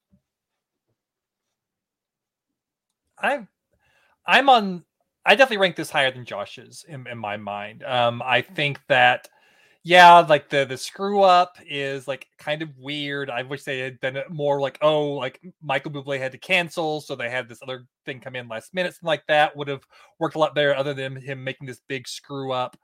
But I think the idea of it is like, it shows that he knows her, knows what she likes, not just like leaning on the past, but like what he planned was something like is her big love of theater, which they kind of like, they kind of like rekindled their spark doing a theater together. So it kind of ties into their connections a little bit, while also not just being, this is destiny, but showing that he knows her and knows what she's into.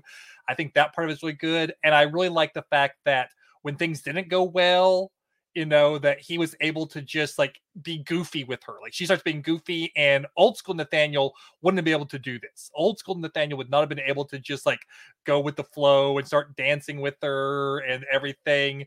But this first Nathaniel was able to just be relaxed and have fun with her and get into it and just like own his mistake. And then just like, yeah, I'm not going to make a big speech. I've done it too many times before. It's just like laying it out there. And if you pick me, it's because, you love me. And I think it was like, I definitely liked it more than Josh's. I think Josh's like leaned on the past too much, had too much about the destiny. I think it was a cute date, a well done date. But I think this one definitely shows Nathaniel and Rebecca fit together better than Rebecca and Josh do. Yeah, I very much agree. I think that this was a great, I started off this episode talking about how hikes, yes, great. We've got a view, we've got music. That's really all that you need. Like, you need a little bit of music, you need a little bit of silliness. Nathaniel's bought like crackers and like this like little spread for them to snack on. And I kind of love, so maybe it's just my my own relationship where like my other half like can't plan anything to save his life. So there was something understandable about Nathaniel messing up these dates, thinking that like just being so confident that this was the day with Michael Bublé and these Broadway hits. But the fact that it was like this 70s groove, I kind of loved it. Like, as a person who loves going to concerts, and one of my favorite things to do is just kind of sit in the back. If there's a lawn, I'm at the lawn and I'm just grooving. I could be by myself. I could be with my people, whatever. I love it. So this is a wonderful date, I think. And I agree with you, Todd. I think that Nathaniel coming in would just like, I'm not going to give you a whole speech. I've done it plenty of times before. Like, if you pick me, it's because you want to be with me. And that's all I can do. So let's like enjoy our time here together. And like, I'm so sorry that Marty Macaroon and the funky bunch Funky Town 8. Funky Town 8. I love it so much. It's wonderful. Like, and I'm like, I don't know, maybe it's my inclination, but this music is great. Super funky. The bass line, crunchy. We love a crunchy bass line. I love it so much. And yeah, I couldn't agree more, Lindy. The foot pop is so important. So important. True love. Boom. Thank Perfect. you. Should I be looking for this as I'm like going on dates? Should I be looking for the other person to have a foot pop? Like, is that? Absolutely. Can't look. Absolutely. But Oh, wait a True. minute. I can't You look. can't look. Your eyes do have while to be you're closed. kissing, you Yeah. can't like open your eyes and How look else at am their I supposed to foot. know if they have a foot pop? Ask them. You might be able to like notice it, like notice their foot lifting, you know? Or How? they're putting it back down after. Should I like reach my foot over and like Yeah, That's if you like you're trying step to on their trip. toes, Yeah, Trying to it's not trip them working. at that point, you know, it's mid like- kiss, eyes like- closed. I'm like, I'm reaching around You're with like- my foot being just like, It's like- let's go. Like you're trying to sweep their leg. That's like Cobra Kai stuff. I don't think Sweep you want the to do it. Well, Adam, maybe you should watch out. Does your foot pop? Oh, you're True. saying I don't think my foot has ever popped. Well, your true I love mean, is still out there. Then. Although Yeah. I feel like there's also I don't. This might be incorrect, but because I know very little about the foot pop, I feel like there's also maybe like a height thing where like if people are on tiptoes, it's more likely for the foot to pop. You know what I mean? Like if you're already in like releve, then I feel like your foot is probably going back already. No, is that not a thing? I don't think It's so. not a height thing. Okay, never mind. No. I think you're leaning on somebody to begin with, right? I don't think that it matters if you're on tiptoes or you're regular. How much are Yeah, you leaning flat-footed. while you're kissing someone? Is Depends. there a lot of leaning whoa, into whoa, a Lindy. kiss. That's the whole thing. You lean into a kiss. Lindy. Whoa. Lindy, finally letting loose some information here. Penultimate episode of the podcast. Lindy's a big lean and kiss gal. Okay, we like Yeah. to see it. I also had to say I can't like on a when it comes to kissing on dates, Yes. I'm like I have this like I don't know what it is. I have this problem where I'm just oblivious. I'm so oblivious. When I met my like current boyfriend and I took him up on this hike, yeah. the sun is setting, he goes to kiss me and I just walked away because I didn't I did not see him trying to kiss me. So I just turned around and walked away. And he makes fun of me for it to this very day. Brutal. So I can't say. So I'm there was about no this. foot pop that day. There was no foot pop on the hike. Well, there was a foot pop later. Oh, okay. So okay, all right. It just took me a little while to Okay. to realize what was happening. So yes, I loved this date. I think their chemistry was, you could see it here in the dancing. It was really fun. I loved it.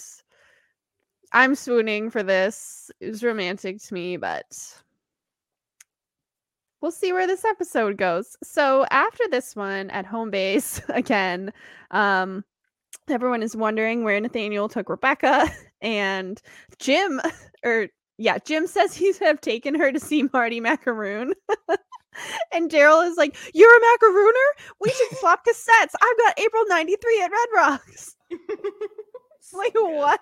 Why do you need cassettes? They don't have CDs. Oh, they do, but a Funktown type band, all of their shows are slightly different because they start doing sort of Yes. riffs and things like that. So this is, my this is an gosh. actual thing with the band Fish. I mean, there are recordings that people Yes. circulate of Fish concerts because every Fish concert is slightly different because they'll start doing their little solos and everything. So every concert is slightly different. Actually, one of my coworkers, he's a cataloger, but he's done a lot of research and a lot of publishing about the Grateful Dead concerts and recordings of Grateful Dead Mhm. concerts and things like that, and cataloging the different performances and things like that. He's presented at conferences about the different recordings of different Grateful Dead concerts, so it's definitely a thing. It's So amazing. It's so impressive. I come from my dad was a huge Fish fan, and I grew up on Fish. And yeah, I mean, these people play vacuums as instruments. You're gonna get a different thing at every show, and so people are writing down lyrics, lines, song orders, everything. It's crazy. Okay, I'm sorry, I did not know this, but now I do. Yeah, Amazing, I guess yeah. if you're a macarooner, if you want to listen to everything they've got. Should So we talk incredible. more about the musical element of this? Should we talk about the jazz stuff? I feel like with Taylor here, maybe we have more jazz stuff to talk about. Also, maybe I was a little unfair. Maybe not really unfair is the wrong word. I feel like Rebecca would have preferred the Broadway stuff. I am all in on a live jazz show and stuff like that. It's like a dream of mine to see. There's a group called Snarky Puppy. I would literally do anything to see Snarky Puppy live in concert one day, because like we were saying, all the concerts are different every single time because there's just so much improv. But I feel like it would be a cool show to attend. I don't know how cool a show would be there, but Taylor, you have like some music in your family, some like jazz adjacent type situations here. Very much so. Yeah. My mom, unfortunately they like kind of broke up a little bit. My mom was in a blues band. And yeah, it's a whole thing, right? Like you go on your solos and you're riffing, you like have moments where you're just everybody's vibing and you've got a whole jam band thing happening, right? It's wonderful. So yeah, this is like it hits home. Like one of my deepest and most wonderful experiences was me. It was the summer that I dropped a trailer hitch on my foot and I was in a boot, but I had to go to this Phish concert. It was my first Phish concert. I went and I was standing under a tree and Phish is playing like down at the stage. I can't even see it. And I was having the time of my life. I think that music in the distance, when you're just vibing, but if you're there with a person that you love, that's like ideal situation right there. Like that's amazing. So I love it. Yeah. So, wow. Amazing story. I really do love that. On the flip side though, if you ever go to a concert of a group that like you really like and the person you take there is like not as into it as you are, that is the worst thing ever. Oh my God. Which I had to say why I was alone there. It was so bad. I saw REO Speedwagon and Styx when they came in concert and the person I went with was 9. No, but I had a great time, but it was like so awkward because I was like belting at the top of my lungs every single song. Yeah. Anyway, incredible. But so it's very fun. So Adam, it's funny you mentioned Snarky Puppy. Do you know where Snarky Puppy's from? I don't where they're know. formed? They were formed right here where I live, Denton, Texas. Oh my God. Concert. Yeah. I'll let you know. No, the University of North Texas here is like a world-renowned like jazz program. It's like a hugely well-known jazz program, and they was started by people like in the music program at UNT. So you said Snarky Puppy, like, hey, I'm aware of them. So yeah, they're insanely talented. I like truly. Their tickets are so expensive because they always do like these small events, like in a smaller space, just because of like they have some whatever. It's like, but it would be so cool to see them live. So if they ever come there, John, let me know because I would make that trip. I will put them on my list of musicians to check out. Yeah. Which on that note, check out the Men's and Madison Band, people. We got some good stuff. Yeah. Spotify. There we go. I'm glad we stopped down there. Yeah, I'm glad we stopped down there for a little jazz talk. Okay, yeah. Go ahead, Liddy. Sorry. All right, so Kevin got his, I guess, friend to send a drone over to where Rebecca and Nathaniel are to take pictures. Drone pictures. That's so dangerous. That's you might not want all those pictures. That's all I'm saying. If you're up there. Very creepy, but who knows they're ripping into there? So yeah, who knows what's being ripped open. Listen, Taylor could probably attest at the top of the hike on that rock. There's no telling what kind of pictures you would take up there. No telling, really. No telling. Yeah. All right. Well, probably don't send drones. Is all I'm saying. Don't send the drones to take pictures. Like nothing good is gonna happen. Well, they see them dancing and they kiss, and everyone again is like excited or upset. And Paula gets the text from Rebecca. It was heaven. So now Nathaniel's on top. I just don't know about, I don't know. Rebecca is not a woman of few words. What are these text messages? She's just saying it was perfect. It was heaven. I feel like she needs to see Paula directly after these dates to give her the full rundown.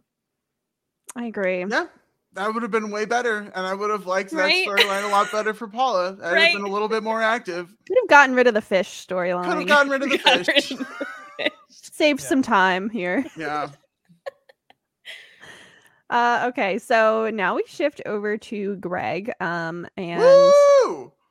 Unfortunately, I think my problem here is that it's like the episode really, you can tell where this is going. Like the whole time, I just feel like there's so much focus on Greg preparing for the date, and there's absolutely none of that with Josh and Nathaniel. And I think that has frustrated me ever since the very first time I watched this. I was like, okay, I know where this is headed, you know.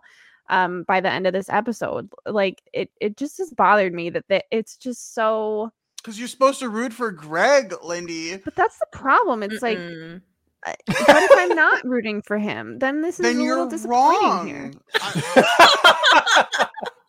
I don't know what else to tell No. you. The episode is very clear here. Because Well, that's my problem. That's no fun. The episode Taylor, is you very came onto this saying this episode's so fun. I don't know. I don't know. Listen, absolutely is fun. Very fun That's my episode, problem clearly. here. Like the episode is telling us like so clearly that okay, like Greg, but it's like, well, if I don't feel that way, like I don't want the episode to be telling me that. And I know that's just how it goes, but I don't know, it frustrates me. I wonder what percentage of the viewers of the show are ridiculously sexually attracted to Nathaniel, because I feel like it's not as high of a number as is represented on this podcast. Is all I'm gonna say. Wow. I don't know, man. You're saying that's You think the it's only that high? reason we're rooting for him? No, but I think it's a big factor. big factor. I don't know if it's a big I factor. think that's what Nathaniel calls.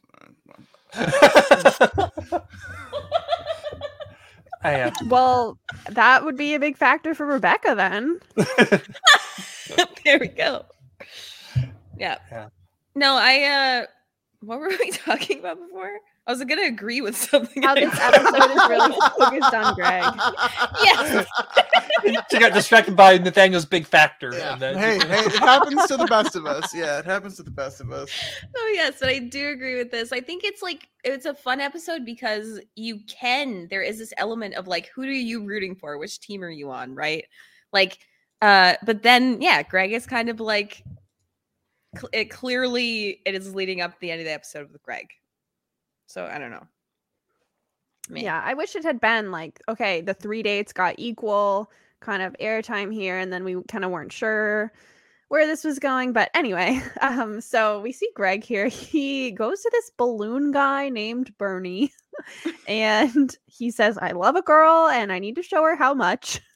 And of course, Bernie has a $50 package. All Greg has to do is pick a pattern.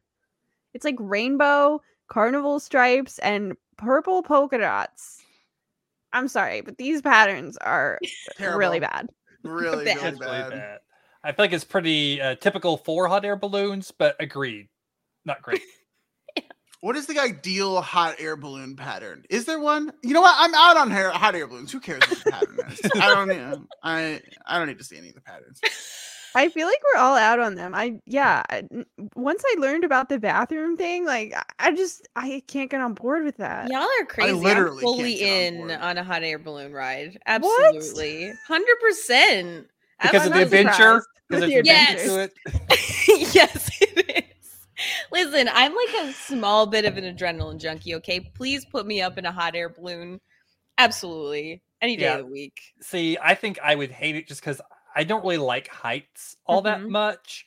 Like, I love roller coasters and things like that, but I like it because you're going so fast you can't even like really tell that you're that high up for the most part. Yeah. But Ferris wheels, I hate Ferris wheels. I hate because you get to the top, you sit there in the little car and it's swinging, you just look down and know how high up you are, and it just freaks me out. So I feel like hot air balloon would be even worse because then you're not even like locked Just into like a nice slowly. metal structure. You're in this little wicker basket being Mhm. held up by air. Yeah. You know, as you look at the ground far, far below you. And I think I would just be having like a nervous breakdown through most of the hot air ride. So yeah, Fair enough. I'm out yeah. on hot air balloons. That's So- super fair. Taylor, you said you're a little bit of an adrenaline junkie. Yes. I don't think I would consider riding in a hot air balloon like a big adrenaline-inducing activity. You don't think your Uh, heart would be pumping up in a hot air balloon? It goes so slow. I mean, I think you would come down from it, but I think that it would be super fun to be up that high. Eh. Coasting? Like if you're gonna do it, like go, maybe like parasailing or like skydiving or yes. stuff like that. Wanna That do that feels so more bad. like Yeah. Unless you're Josh Chan. Josh Chan should not go parasailing. We learned that as well. In this Yes, episode. yeah, you should not do that. Yeah. Yeah, this is also again like coming full circle because my boyfriend, who I took on the stage on the hike, terrified of heights. And one of the things that I did when I first got to the top of the hike is go sit on the edge. And Like- I scared the crap out of him, the poor thing. It's like, please come back. I'm not going there. I'm not going over there to sit with you. Please come back. how tall is it? It's very high. Like people Oh have my died, gosh. like falling off of it.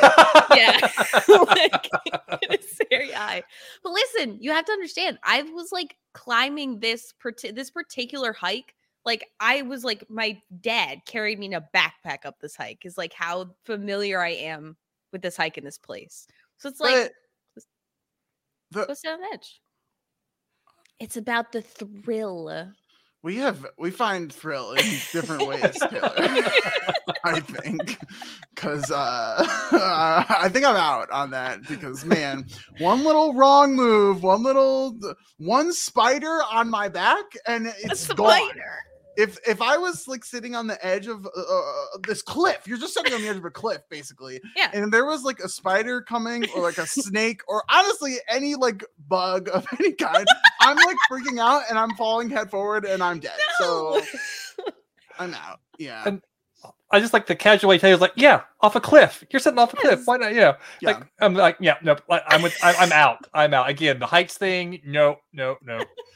The fact that I even went rappelling with friends a couple times, still that was like the freakiest thing for me. Like, the first time I went down, like my feet went out from under me, and I wound up like upside down, hanging there. And the fact that I got up and did it again was like a huge thing for me. It was fun once I finally got, but it was a lot. But even then, like I was like strapped in with like ropes and everything like that, and just sitting on the side without anything securing me. There's no way you get me doing that.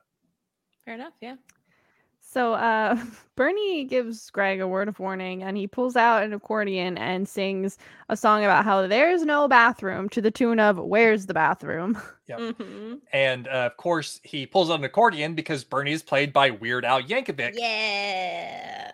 So It's great. Yay, Weird Al. Woo. Yeah, I was gonna say, Todd, I feel like you're a big Weird Al guy. I am a big Weird Al guy. Love Weird Al. It's like I have all of his albums. It's like the fact that I've never gotten a chance to see him in concert is like one of my big bucket list items. I would love to be able to go see Weird Al in concert someday.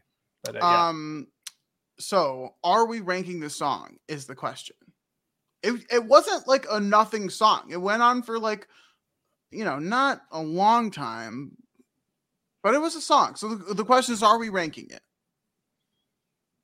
I don't know. I didn't see it in the playlist of all the show songs, so I wasn't sure. Yeah, I'm good either way. I think it's not a nothing song. But it's also not like something that's on the soundtracks necessarily. I don't know. I don't feel strongly about ranking it. I would rank it pretty high is the thing. Yeah. Like this would not get a low score from me. Whereas I feel like sometimes we don't rank these like little whatever songs because they would just get like ones or zeros or whatever. This would get a decent score from me. I'm fine. Like I said, I'm fine with ranking it. I mean, it's weird. It's Weird Al. It's Weird Al. Yeah. Okay. Yeah. So let's okay. Why not? Yeah. Screw your playlist, CXG. We don't care if it's on your playlist. So should we talk about the song then, since we're ranking it? I liked the song. I mean, just like overall, I thought it was really good. The homage to what was it, Naomi's song when she came in there. Yeah, I loved that song when it happened too. I was really high on that one. It's just so fun. It's just such fun energy. And then, obviously he's singing about a topic that maybe Todd is not a huge fan of, but also it spurred a great conversation here. So I'm a big fan of all elements of this. Plus, it was cool to like let Weird Al come in and get a song. And what was the line? Also, it was just like, I feel like you're about to break into song or something. I feel like you're about to sing. He's like, me? Yeah, you're not gonna give me the whole song and dance. Me? Song and dance? No. And then of course he does. And it's it's really, but there is one thing. Yeah, there's just one thing. Yeah, I mean, the Weird Al of it all definitely bumps this song up for me. Again, the huge Weird Al fan, getting the accordion out, and just like his intensity and the callback to the original song. And yes, I'm not a huge fan of potty humor in general, but in this particular case, I didn't belabor the point. They didn't go on and on about it. It just kind of like the punchline of it all, and it worked for me better than a lot of that type of humor does. I agree. Yeah, potty humor is like not my favorite, but yeah, this was fun. I like the energy. The callback is great. So then we see Hector getting Greg ready for the date. Greg is wearing a rainbow bow tie, so he has chosen the rainbow pattern, which was the best of the three, in my Oh, opinion. For 1,000%. Yeah. There really was no other choice out of those three patterns. And Hector is, proud of Greg that he's doing all this stuff, even though he doesn't really like this. And Greg is kind of having second thoughts about this, but he's gonna do it anyway. Yeah, like Adam said earlier, stupid Hector. Stupid Hector. Stupid. I think It's like so clear that Greg does not want to do like this kind of thing, and I just like don't really understand why Hector is pushing him so much to make it a big spectacle. Because like, shouldn't Hector know Greg a little bit better to know that like he's not a big spectacle guy? Like, why is Hector Well, pushing he for knows this? that, and he's trying to change it. But like, why? I don't know. Maybe because like Rebecca is a big spectacle person a little bit, but like I don't know. This is stupid Hector. Get Hector out of this episode. Yeah, I think because I'm not a big fan of this storyline for different reasons than why Lindy's not a big fan of the storyline. I'm a big fan of the storyline because it just feels, I don't feel like Greg would have fallen into this trap. It feels very anti like the growth that he's shown of like accepting who he is and everything. I mean, I guess kind of with the raging waters of it all, we have seen him kind of like cave in for something because it's something that Rebecca wanted. So maybe you could see him doing this because he thinks it's something that Rebecca might want him to do a big romantic gesture, but it just seems so counter to everything we've seen with Greg since he's come back for him to do this because he's feeling so insecure about himself. I hate that aspect of it. It just feels, off to me. So that's why I'm not a big fan of this, because again, it feels like they are like inflating the storyline to lead up to the ending. And while spoiler, I enjoy how their thing ends up, I don't like how we got there. Yeah, I can definitely see that. So then we see Dr. Akopian again. She is at the wine bar having some wine, and of course Rebecca interrupts her and says, "I'm stalking you again. It's problematic, but I need some help." It's just like, let's cut to the chase here. These dates aren't clearing anything up. I cannot go on yet another romantic and perfect date. And Dr. Akopian's advice is just follow what's in your heart. And Rebecca is like, wait, what? But Dr. Akopian says she's not on the clock right now. And Rebecca says, oh yeah, like self-care is important. Thanks for not dropping me as a patient. See you tomorrow at 4. Oh. And when she walks away, Dr. Akopian says, help. I love this. See, Dr. Akopian with like her little staff. She has like the little charcuterie board. She got the wine glass, the book. Like this looks like the best. I love this. Wine bars are amazing. Like going to like a winery with friends and doing like a wine tasting. Oh, great. Invite me to that too. Invite me to your potlucks, to your wine. Like I will go. It's very, very fun. I love it so much, especially when they give out like the free tastings. I have to say, just like a small little, rant here. Not really a rant. Give out free samples to your wine bar. It's like seriously, let people try your wine because I've been to a lot of wine tastings, wine bars in my life. The places that give out a bunch of free samples, I will buy a lot of bottles. I promise you, you will buy. Yeah. You will get me to buy more bottles if you have better customer service and are willing to give me samples than if you're out here being like, oh, that'll be $6 for this little sample. And it's like, I'm not buying bunches of bottles for you if I'm willing to spend money at your place, but I want it to be on bottles. So give me, you know what I mean? Like give me have better customer service, give more free samples. If you own a wine bar, this is my advice to you. So all of our wine bar owning listeners, give out free samples. Listen up, folks. This is important. And we know that is our number one demographic. So I would love for that to be our number one demographic. We should actively be trying to recruit wine bar owners to listen to our podcast. I would love for that to be the case. Well, sadly, it's probably not. But hey, let us know. So then we get another song in this episode, the Love's Not a Game reprise. So this is Rebecca singing about how love's not a game. So what do we think of this one? Personally, I think it's like compared to the grand and amazing nature of the first one, it's not quite the same for me. So it's kind of the point though, right? And part of me struggles because I agree that like that first one was so grandiose and amazing and over the top with all of like a full cast of characters doing a big Broadway number, which is cool.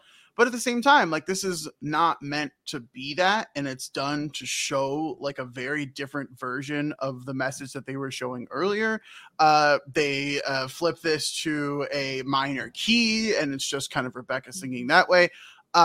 I really liked what they did with it, and I really appreciate it. At the same time, it's not going to get as like high of a score because just like it's not the kind of song that I love more than that. But I think it's the kind of song that's really smart and really clever, and it's a very CXG way to do a reprise in a different way with different characters to show us a different meaning while still using the same song. So I have a lot of respect for like what they did and how they did it. It's just maybe not as like fun or exciting as the initial version. Yeah, Adam said it perfectly. It's exactly how I feel about this. Like it's really cool. I do love like the respect they paid for the first song, like our kind of bringing it and showing us a different side of it with just Rebecca. And yeah, I thought that was great. But yeah, certainly not as exciting or punchy and grand as the first. Yeah, that's pretty much where I land. I like it going to a minor key. I think there's some really good lines in it, but like I miss the energy and the fun of the first one, which is like really, really like sucked me in. So this one is like well crafted. I don't hate it, but it's not one that's going to get a super high score from me. So after the song, Rebecca actually runs into Greg like on the street. He is with his car. The hood's open. Apparently it won't start. So, she we'll see where they go from there. But first we go back to home base where the banquet is over and no one ate the salmon. Shocking. No one ate the salmon, unfortunately. And Paula is saying, this whole process needs a redo. Like, why do we even bring it then? Like, we should work together. Mom's collaborating. And this woman just laughs at her. I did appreciate that lady. We only see her the beginning episode in here. First, she's like, "Are you crazy? You think cutlery's left?" And now here, I really enjoyed her manic energy. She cracked me up. Yeah. So then Heather walks in and says, "Everyone, stop what you're doing." Bernie called. They never showed up for their balloon ride. Well, this Bernie called her to tell her what happened. It's amazing. I mean, did Heather been taking like stalking tips from Paula and Rebecca? It's like Heather just been observing them and all of their stalking because Heather has spies everywhere. She somehow got Bernie involved. How did she know? I guess Hector may have found out. I guess through like the grapevine, but still, for Heather to have then taken that information from Hector that Greg got a hot air balloon and then like track and form a relationship with Bernie to get him to feed her information. That's wild. Mm-hmm. I feel like Heather is like a little bit of a like all-knowing kind of individual, and I kind of love it. She's on top of everything. Yeah, and of course everyone panics at this news. They don't know what's happening, and Kevin says like if they don't complete all the dates, nobody loses and nobody wins. So of course this is very bad for all these people betting on it. Whenever everyone is like kind of talking in the background, one of the things you hear White Josh say, "I bet my rowing machine on Greg." Yeah. It just cracked me up. I will say I loved all of the betting elements of this. I love sports betting and love betting in general, so huge fan of all of this. I will say, why is Greg not going on the date a push for everyone? That makes no sense. It has no bearing on like who she picks or like if she's going to pick someone. So I don't know why this is a push for everyone. That's bad. That's a bad house call right there, Kevin. But it's all based on the dates, giving them the odds based on how the dates go. So I guess if no date happens, they have nothing to like. Yeah, but shouldn't that just make Greg more of a long shot? Why does that null and void all of the bets? That shouldn't push Josh or Nathaniel. Anyway, that was Adam's little betting minute there. I don't know. I like, here's where I admit I know absolutely nothing about bets and didn't understand a single thing that was happening and just along for the ride. I was there for that moment where my show was like, yeah, I bet my rowing machine on this. So then back at the wine bar, Nathaniel is sitting there and Josh walks in. And Nathaniel says, like, you know, doesn't want to go to home base with all that betting happening.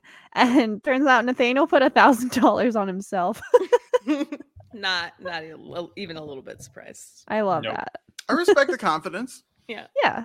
And they both think that their dates went really well. But obviously, you know, they don't want the other person to win. They want to win. And they both want Greg to die.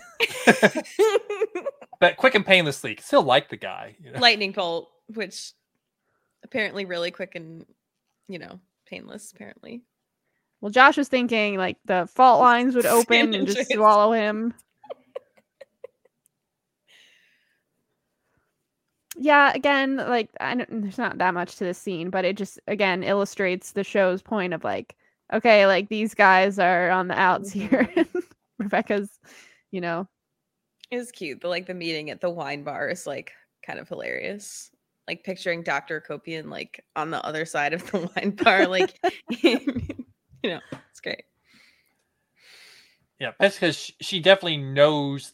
She might not be able to recognize Nathaniel, but she would definitely recognize Josh since he like bursts into her office to propose, while she's screaming, "No!" So oh my gosh, what I a just moment! imagine her there seeing him and just going, "Nope," and just like noping out of the bar because she saw Josh Absolutely. Chan walk in. That was one of my favorite moments of the show when Dr. Copian is like, "No, please, no." But Josh proposes anyway. All right, so we have one scene left in this episode. So Greg and Rebecca are at the shop where his car is getting fixed. He says it's going to take a while, it's going to be expensive, and they've missed their takeoff time. And Rebecca is like, takeoff time? And he says, you know, to be honest, I've been dreading this whole thing. Not being with you, that part I love, but this date I had planned, it's not me. It's very Bernie. He's a weird guy. It's great. It's I definitely see what weird. you did there. Yeah. So Rebecca says, you know, when I ran into you, I was actually going to cancel the date, all these dates, like it's so much pressure. And so they're both relieved that their date is off. And now, you know, they're just seemingly because the pressure is off, you know, they're both a lot more relaxed. They're going to hang out there while his car's getting fixed and order food. And, you know, we have them talking about where they want to eat. There's a lot of back and forth. And as this is happening, there's a very, very slow zoom out from them this whole time. And just kind of abruptly, Adam is nodding. He is absolutely so loving this. cute. Anyway, so after it has zoomed out quite a bit, Greg just kind of abruptly says, "Hey, you're the love of my life. You know that, right?" And Rebecca says, "Well, I do now." Come on! How do you not love that? How is that not the cutest of the three? I know it's not like a big spectacle day where he's taking her somewhere. He's not trying to like go way above and beyond. This is just Greg being Greg and Rebecca being Rebecca and them being together in a place that's very unassuming. They're just like in the whatever mechanic shop. There's no big spectacle. It's just so cute. And they're so good together. And he's just like this very like frank honesty that that Rebecca responds to. Oh my, I can't get over it. Like, this is so cute. How do you not like look at this and be like, this is it? And the show is like hitting you over the head by saying, this is it. Like, truly, this is what, oh my God. It's so cute, Lindy. Like, if I know you're upset about this and I know that you really want to see Nathaniel's big factor, but like truly, this to me is like the greatest thing of these relationships. They're so cute together. The chemistry, it is adorable. And it's just so like raw and it's real. It's not like staged. It's not above on a giant cliff overhanging whatever. Yeah, that it's is just, so staged. It's Having a very picnic. What do you mean it's not staged? She staged the whole thing. And I'm not saying it in a bad way, but like that's not Greg. This is Greg. A very real, like a real thing. I don't know. Yeah, I love it so much. Fake. Okay, look, here's the thing. I like the moment. I really like the moment where he's like, "Hey, you're the love of my life. You know that, right?" I think that is so sweet. I really appreciate that, but I think like you said, what you like about it, like the show is telling you, like, this is it. That's what I don't like about it. Like, you could have had a similar moment to this that Nathaniel had of like, I think we're meant to be together. Like like Nathaniel thinks that Rebecca's love of his life. So it's like you could have had a moment like that with them, but you're focusing this on Greg, which again is like, we're making this about Greg, which is fine, but that's just not what I wanted to see. Okay. Yeah, fully agree. I love this moment. Like, again, I like have to, you know, my boyfriend is probably never going to listen to this podcast. Thank God, or else he'd probably kill me. But literally anything bad. Exactly. I was gonna say, what have we said about it?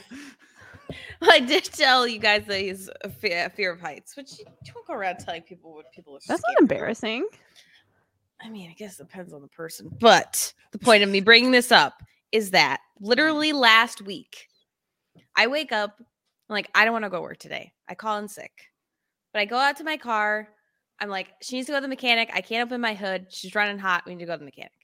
So I convince my boyfriend to take the day off of work, right? Go to the mechanics. I'm like, oh, this is going to be a quick fix. We're going to be in and out. Not a quick fix. I have a hole in my radiator. So we spend, So we spend from 11 to 4:30 sitting in like the lobby of the mechanic. Amazing day. We sat in the lobby of the mechanic. We went and like got breakfast. We went and grabbed some slices of pizza. It was amazing. Like, it was like a great day. And I like, so this, like, it is really cute. It is very real, which I really appreciate. But I just don't like Greg that much. Like, with Lindy, this is not what I wanted to see. I need this moment with other people. You know, if they had done this kind of shit with Nathaniel, you guys would be out here swooning. I would. I'll admit it. I would. Amazing this moment would be. Absolutely. And this would be a whole different situation. There's would. no denying their chemistry. And I just love it so much. There is, it's not the same. And I think I like old Greg more than Taylor does, it seems. Like, I loved old Greg. I was super into him and so sad when he left. But like, new Greg's just not the same for me. It's just Greg, but yeah. So I'm more on Adam's side of things about this scene. I miss old Greg. I miss the old actor. I really do miss Santino. I really wish they could have gotten him back for this, because as much as I love Skylar Astin, I really miss, like, because I always felt like Santino had more chemistry with Rachel Bloom than Skylar Astin does. I do think they have some chemistry there, but I do miss that. So, but I love this scene. I love that it is just like Greg and Rebecca just being themselves without any of the artificial stuff, and them just like falling into their banter and just automatically just like making each other laugh and giving each other a hard time. And yeah, it's really cute. It's really sweet. It really shows, you know, why they were, you know, a couple. It shows like why they're into each other. So I really like this. I do think this is probably my favorite of the three sequences. Nathaniel's a really close second because I love everything with that, but I think just this, and it is a little bit of the show being over the head with it, but I don't know. Just the way that it's all set up, the way that it all works, I think that it's because it is like the most natural. It is the one that feels the most like, yeah, I could see them working as a couple more easily than like extrapolating that from this scene, other than the others, which were more artificial, more planned. And so that's a big part of it, because we don't necessarily get to see a scene of Rebecca with Nathaniel in an unstaged environment in this episode. So it automatically colors how you're approaching it all. But for me, with that aspect of it, you know, this is the one that I enjoyed the most out of the three. Yeah, fair enough. Todd, are you going to share something else about this scene? Oh, yeah. So I rewatched this episode, take notes, while I was at my father's house. And normally, you know, whenever I watch shows like this, my dad like get up and go into the other room. My dad has like a real low tolerance for certain types of comedy, doesn't like things that are like overly kooky or goofy or slapsticky or cringy or like most comedy. He's like, my mom and I would watch things like this, and my dad would go in the other room to read. But he really couldn't do that this time. So he was stuck in the room watching it with me and making little comments every once in a while, largely about how crazy Rebecca was whenever she was stalking Dr. Copes. But after the end of the scene, he turns to me and says about Greg, he's exhausting. And then he goes on to say, and so is she. They're perfect for each other. So my dad is also pro Greg and Rebecca. Deal. We take those. After seeing one episode of this show. Yeah. Exhausting is a great word. Yeah. I love that. It just cracked me up. He's exhausting, and so is she. They're perfect for each other. Like, okay. Well, there you have it. That's our episode. That's the episode, season 4, episode 16 of Craziest Girlfriend. Only one more left. Oh my God. What's going to happen? Who knows? We were talking before because apparently everyone else here had watched the finale, or maybe Lindy didn't. I don't know, but at least Todd and Taylor did. It yet, but I remember what happens. I think I roughly remember what happens, but I will say it's been so long, so I have no idea really what's going on to happen in this finale. But I'm so excited to find out next episode here. I would say this is the time that we're going to get into Todd's Game Corner, but I don't think we're doing a game today. Is that right? We have no game today? Yeah, that is correct. Okay. The decision was made that since the series was over of games, that we wouldn't do like we did last time and do filler games.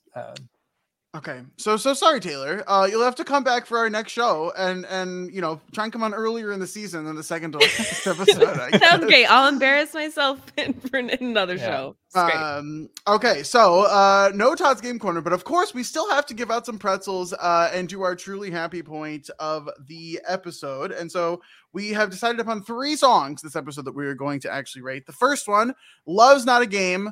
Easy 5 for me personally. I absolutely loved it. One of my favorite songs of the season, potentially even the series. I don't know, but at least of the season, easy 5 for me. Lindy, what about you? Love's Not a Game. I am also going to give it a 5. Oh my goodness, Taylor, what about you? Yep, throw me in for 5. A 5. We are approaching a overstuffed bowl of pretzels here. Todd, what about you? As I said, it's one of my favorite songs of the show. Gotta be 5 pretzels from me. Oh my goodness. I don't think that we've had a lot of full 5s when we've had guests on it at the very least. So I don't know how many 20s we have, but here's our first one. Or maybe not the first one. I don't know. I'm not going to go back and look. The second song, There's No Bathroom. We've had at least one other one. The first penis I saw was also a full. And the end of the movie. Okay. I know I said I wasn't going back and look, but Todd and Lindy like immediately went back and were just like strip away my conscience. Another one. So any do we? I mean, is there? I'm still scrolling, man. Okay. Printopia. Okay. And that looks like it might be it. That's it. That was a really good bit that we did there. Okay. We brought it up. Yeah, I brought it up explicitly saying I wasn't going to go back. I was already looking at you, said you weren't going to. So it was 5 minutes just listing songs. Okay, the second song, There's No Bathroom, the Weird Al song. We'll start with Todd. Todd, what do you have here? Yeah, I think I'm going to give this one a 4. A 4? I think it's like, again, the Weird Al definitely bumps up a lot, but it's really fun and punchy and just it's Weird Al. So automatically at least a 4. Okay, I love it. Taylor, what about you? I think I'm with Todd on this one. I think I'm giving it a 4. I like it. It's very fun. It's like energetic. We got Weird Al. I like not super here for the potty humor again, but it's fun. I dig it. Okay. 4. I'm just underneath a 4 at a 3.8. I did like it, but I don't know if it was fully up there. If it were a little bit longer, I give Weird Al like another 30 seconds. What were we strapped for time because of the salmon? Like, what are we doing here? Yeah, I will say that was a thing that like for the first time I watched it, I'm like, that was it. That's all we got from Weird Al. Like, could we not have spared another 30 seconds, 45 seconds? Come on. It is Weird Al though, which like certainly bumps. Maybe he had to do other stuff. I don't know. Okay, Lindy, what about you? Yeah, I mean, it's like okay for what it is, but I mean, I don't know. I wasn't even going to rate it. So I'll just give it like a 3. Okay. There you go. Which is pretty low for Lindy standards, but that's okay. The final song of the episode, Love's Not a Game, the reprise. Lindy, we'll start with you. What do you have? Yeah, I think I appreciate your comments about like this is good in the show, like, and it makes sense, but just kind of as a song, I don't know, I wasn't feeling it so much. So I'm gonna go with like a 2.5. Wow. Okay. Sorry. Yeah. Okay, that is very low. I'm at a 4.3 on this. I think they did a really, really good job. I thought it was, I talked about it a lot when we actually talked about it. And per usual, the idea of listening to it outside of the show holds zero weight for me. So I really only care about the context within the actual show that we're talking about. So 4.3 for me. Taylor, what about you? Yeah, I'm going to like a 4.2. Like, I think that this is great. I think that it's like fun. It reflects the first song. I think great, like shifting the tone. But yeah, not as good as the first, certainly. Okay, amazing. Todd, what about you? I think I'm going to wind up at 3.8. Okay. So we're all like pretty close, except for Lindy, who's like way down on this. Interesting. Okay. And then our final bit of the episode here, we don't have a lot of truly happy points left to give in the season or in the series as a whole here. Todd, we'll start with you. Who made you truly happy this episode?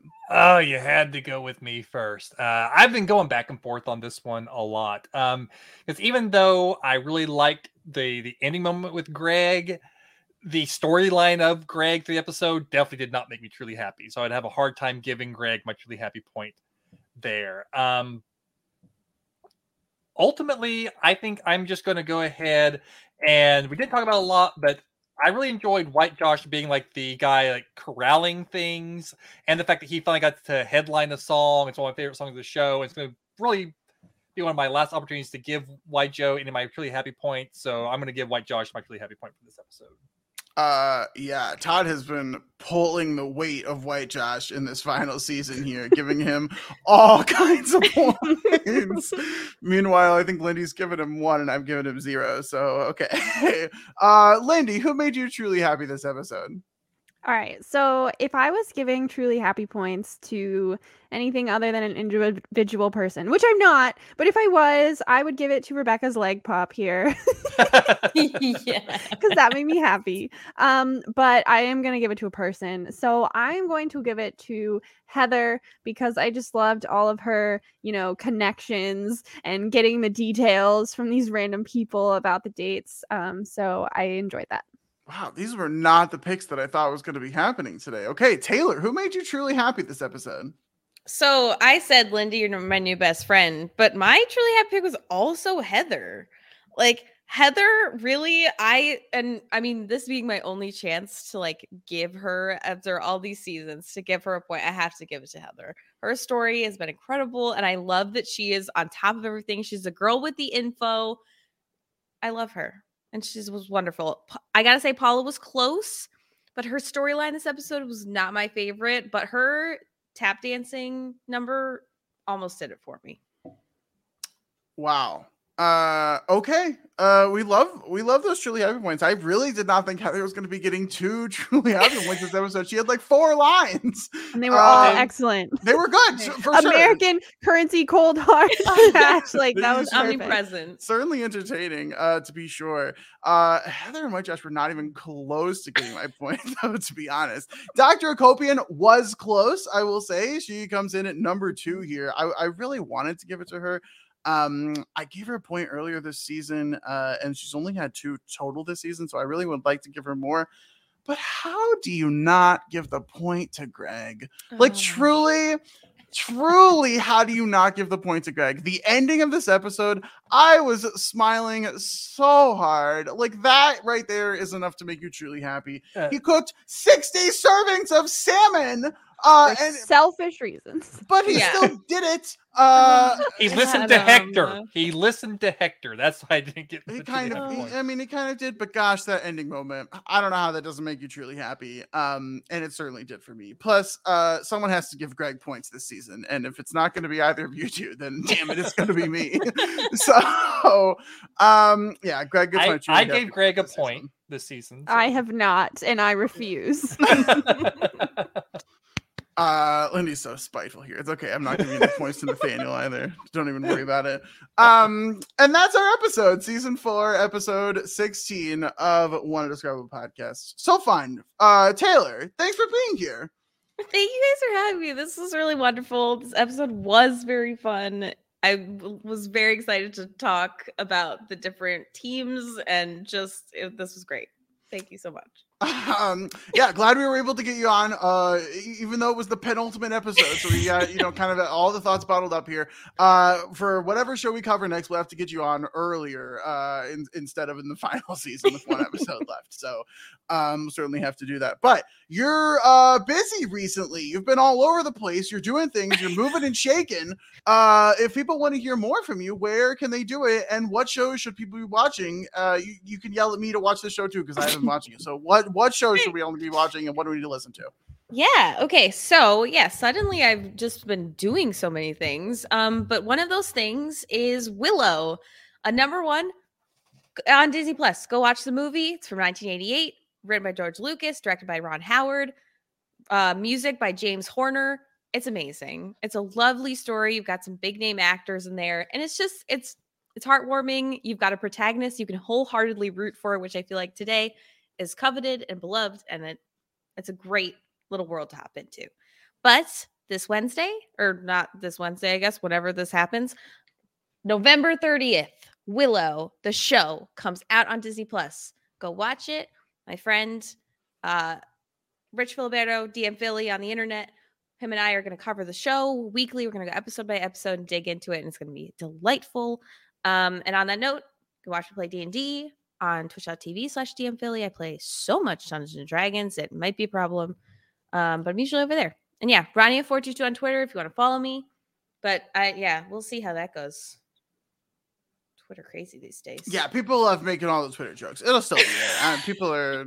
I agree. It's a very common thing. You'll be like, oh, Twitter. It'll still be there. Everyone needs to calm down a little bit. I also don't use Twitter that much, so I don't know. It doesn't matter. Okay, well, people should go check that out. I need to watch the movie. I have not seen the movie yet. I need to do that. I'll just watch it. So fun. Yeah. Plus, there's a couple other shows that I tried to watch and can't, so I have space in my schedule for Willow to come up. So, which should be exciting. Okay, Lindy, what are you up to? Where can people find you at? Well, first of all, thank you, Taylor, for being here. This was so much fun. I'm so glad we got to talk, and I can't wait to talk again in the future, so hopefully. This is amazing. Yeah, really, truly thank you guys for having me. This is very fun. Yeah, and I'm on Twitter at TV Lindy, and our podcast Twitter 1CXG Podcast. Amazing. Todd, what about you? You can find me on Twitter at Librarian Todd, because Todd Librarian is too many characters. You can find me over on Post Show Recaps with Adam covering Cabinet of Curiosities. We've covered, I believe, the time this drops, we've covered 5 of the episodes so far, and we have 3 more to go. It's been a lot of fun talking with Adam about a horror show and getting to hear his reactions to all the really weird and gross stuff that happens. So it's been a lot of fun. You can also find me along with Taylor over on twitch.tv/DMPhilly doing the Wheel of Time based Dungeons and Dragons game called Threads in the Pattern. And hopefully I will soon be on the Mythic Quest pod with Adam and Jess. Yes, amazing. Yeah, speaking of which, Speaking of that, I forgot to plug my appearance because I never have anything to plug, but I was just on the Mythic Quest recap podcast on Post Show Recaps with Adam and Jess. I was a guest for season 3, episode 4, talking all about that episode. It was a ton of fun, so definitely check that out. Yeah, guess what? I also forgot something because I don't usually have things to plug either. So I was just on community building this past week with Jess and Josh on Post Show Recaps, which is also, I should have specified, where you can find the Willow podcast is on post show recaps. Can you tell I did not practice at this? We're really This is good at right. this. It's great. Yeah, this is great. Anyone else have any other things they want to get in there? Are we good? Support your local farms. We'll Yes. just plug everything. Yeah. What about a non-podcast plug? What do you? Read the Stormlight archives. Yeah, it's really good.